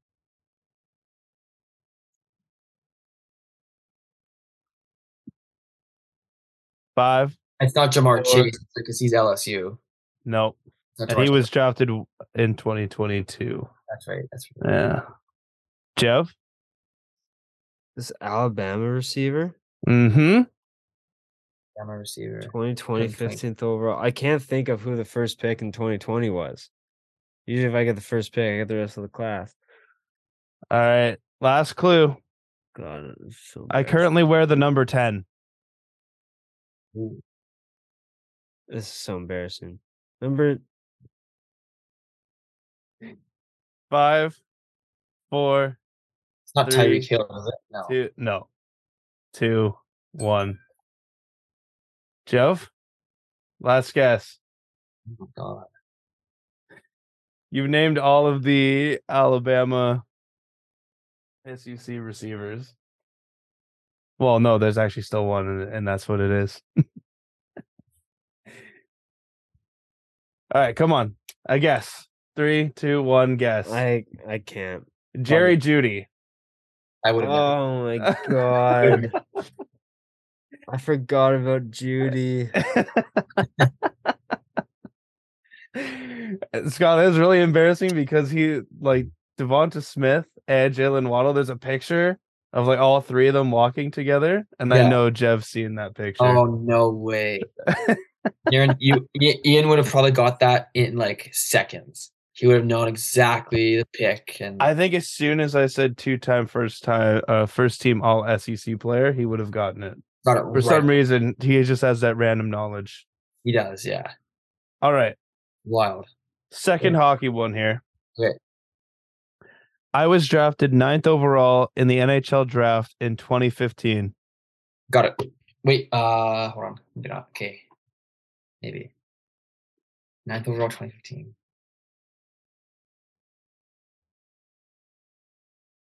Mikko Rantanen? No. And time's up.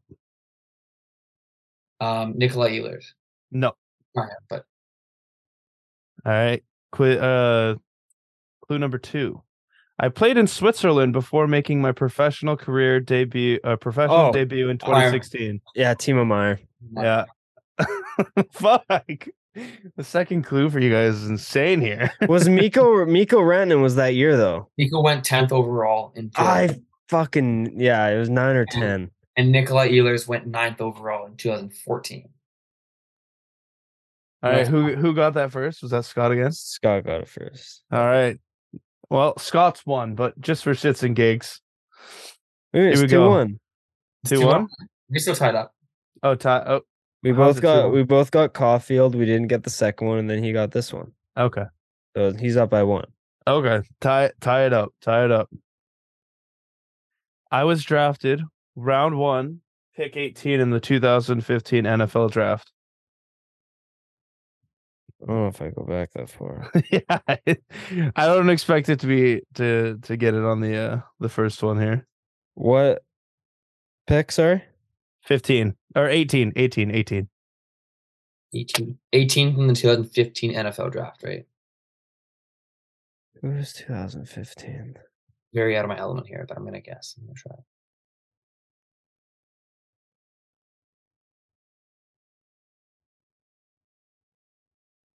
All right, guess. No idea. Jeff? Yeah, I have no idea. All right. I played for the Washington Huskies in my college career. It's like one of the most famous Washington Huskies. I don't know a lot of college football, so I went to a Huskies game like 4 years ago. He wouldn't have been on the team. Next clue? I have no idea. Jeff?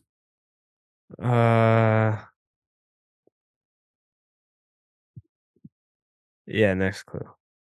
I have played for 3 NFL teams. All have been in the AFC.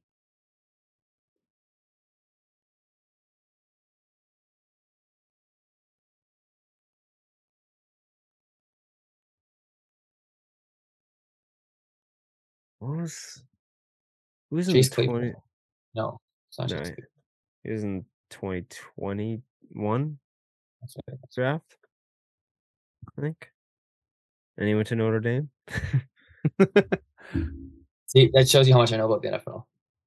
Yeah. I didn't. I don't know if I was like followed NFL this deep around 2015, and like I don't drafts and stuff are my biggest weakness. Oh, I lied.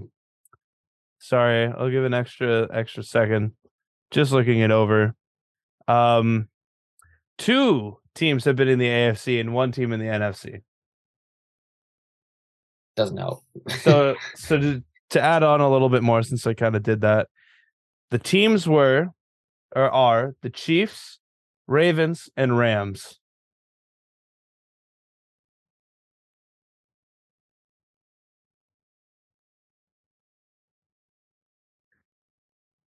I think this is a bad guess. Yeah. I know he's played on two of these teams. Orlando Brown, the No. offensive tackle. Okay. Mm-mm. I think he's not that old. I don't think. The tackle, I think he's a bit younger. I think he could be. I think he was like 2019 draft or something. No, because he was just getting he was just getting paid. I'm pretty sure. 2018. Yeah, okay. A couple years sooner, yeah. All right, next clue. Next clue. I'm a 2-time first team All Pro and 2-time second team All Pro and a 3-time Pro Bowler. What position would he be? 15, 18, that screams wide receiver.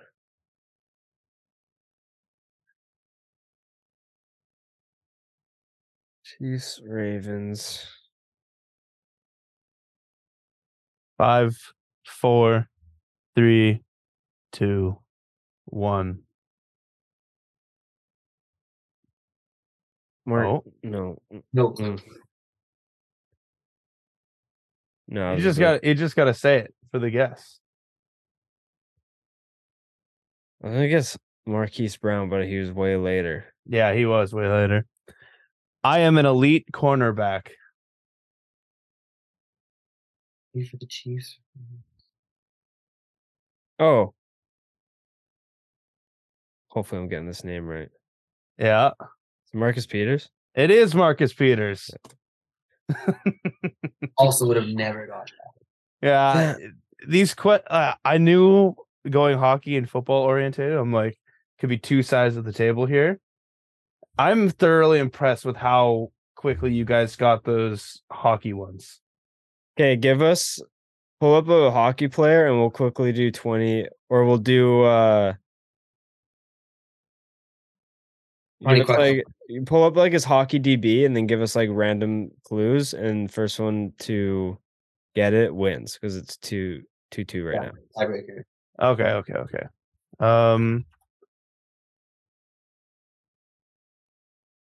I found the player.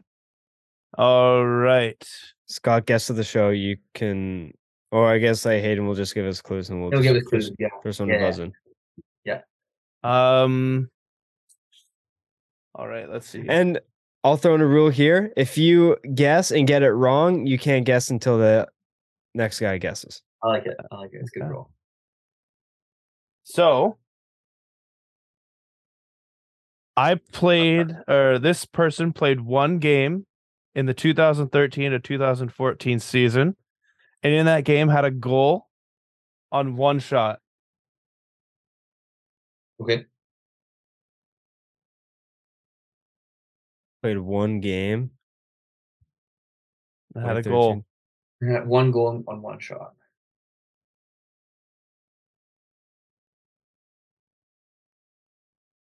Okay, next clue. All right. He has played for two teams, but most recently played for his second team this year.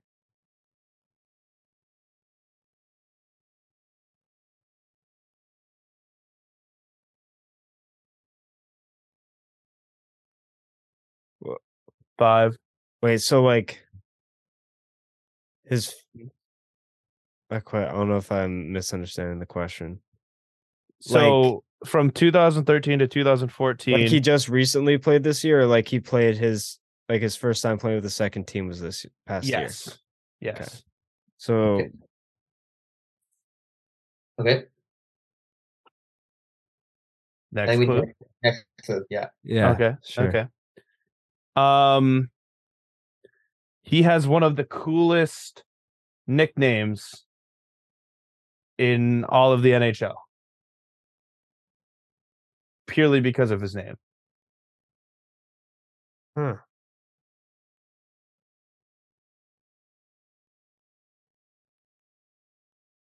Okay. What the fuck? He was drafted. This is his draft. He was drafted in 2011 in the 4th round and the 13th pick, so 104th overall.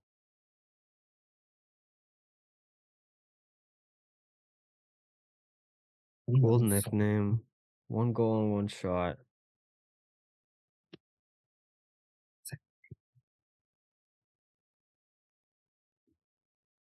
Damn.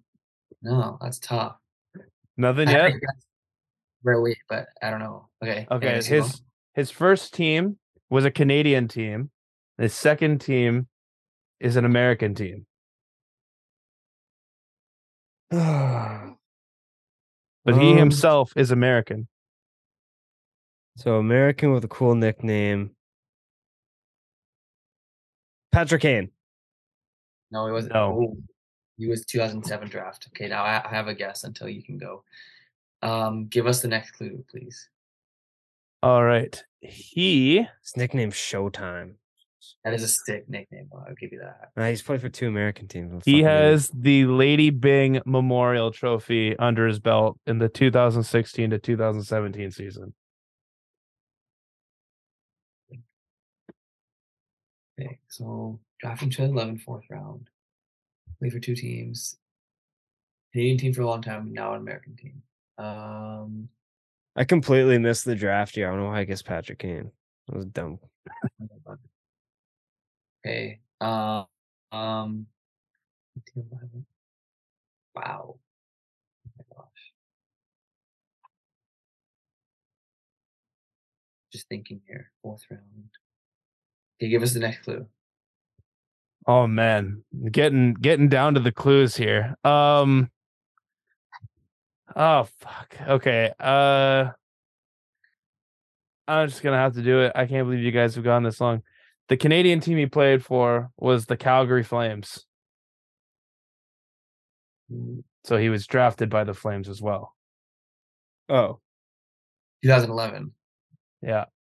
But he didn't play his first year until 2013, 2014.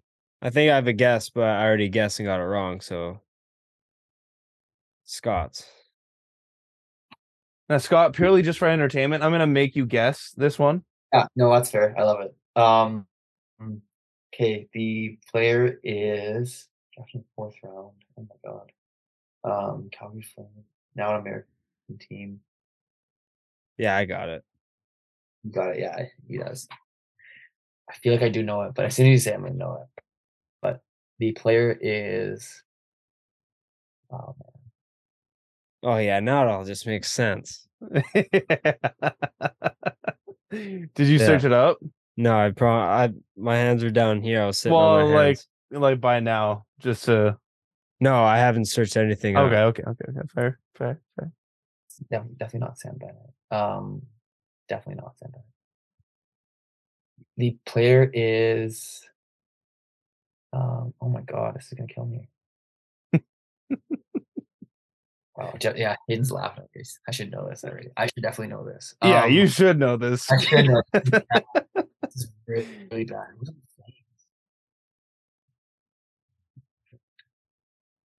All right, you have 15 seconds, Scott. Yeah, I know. 15 seconds.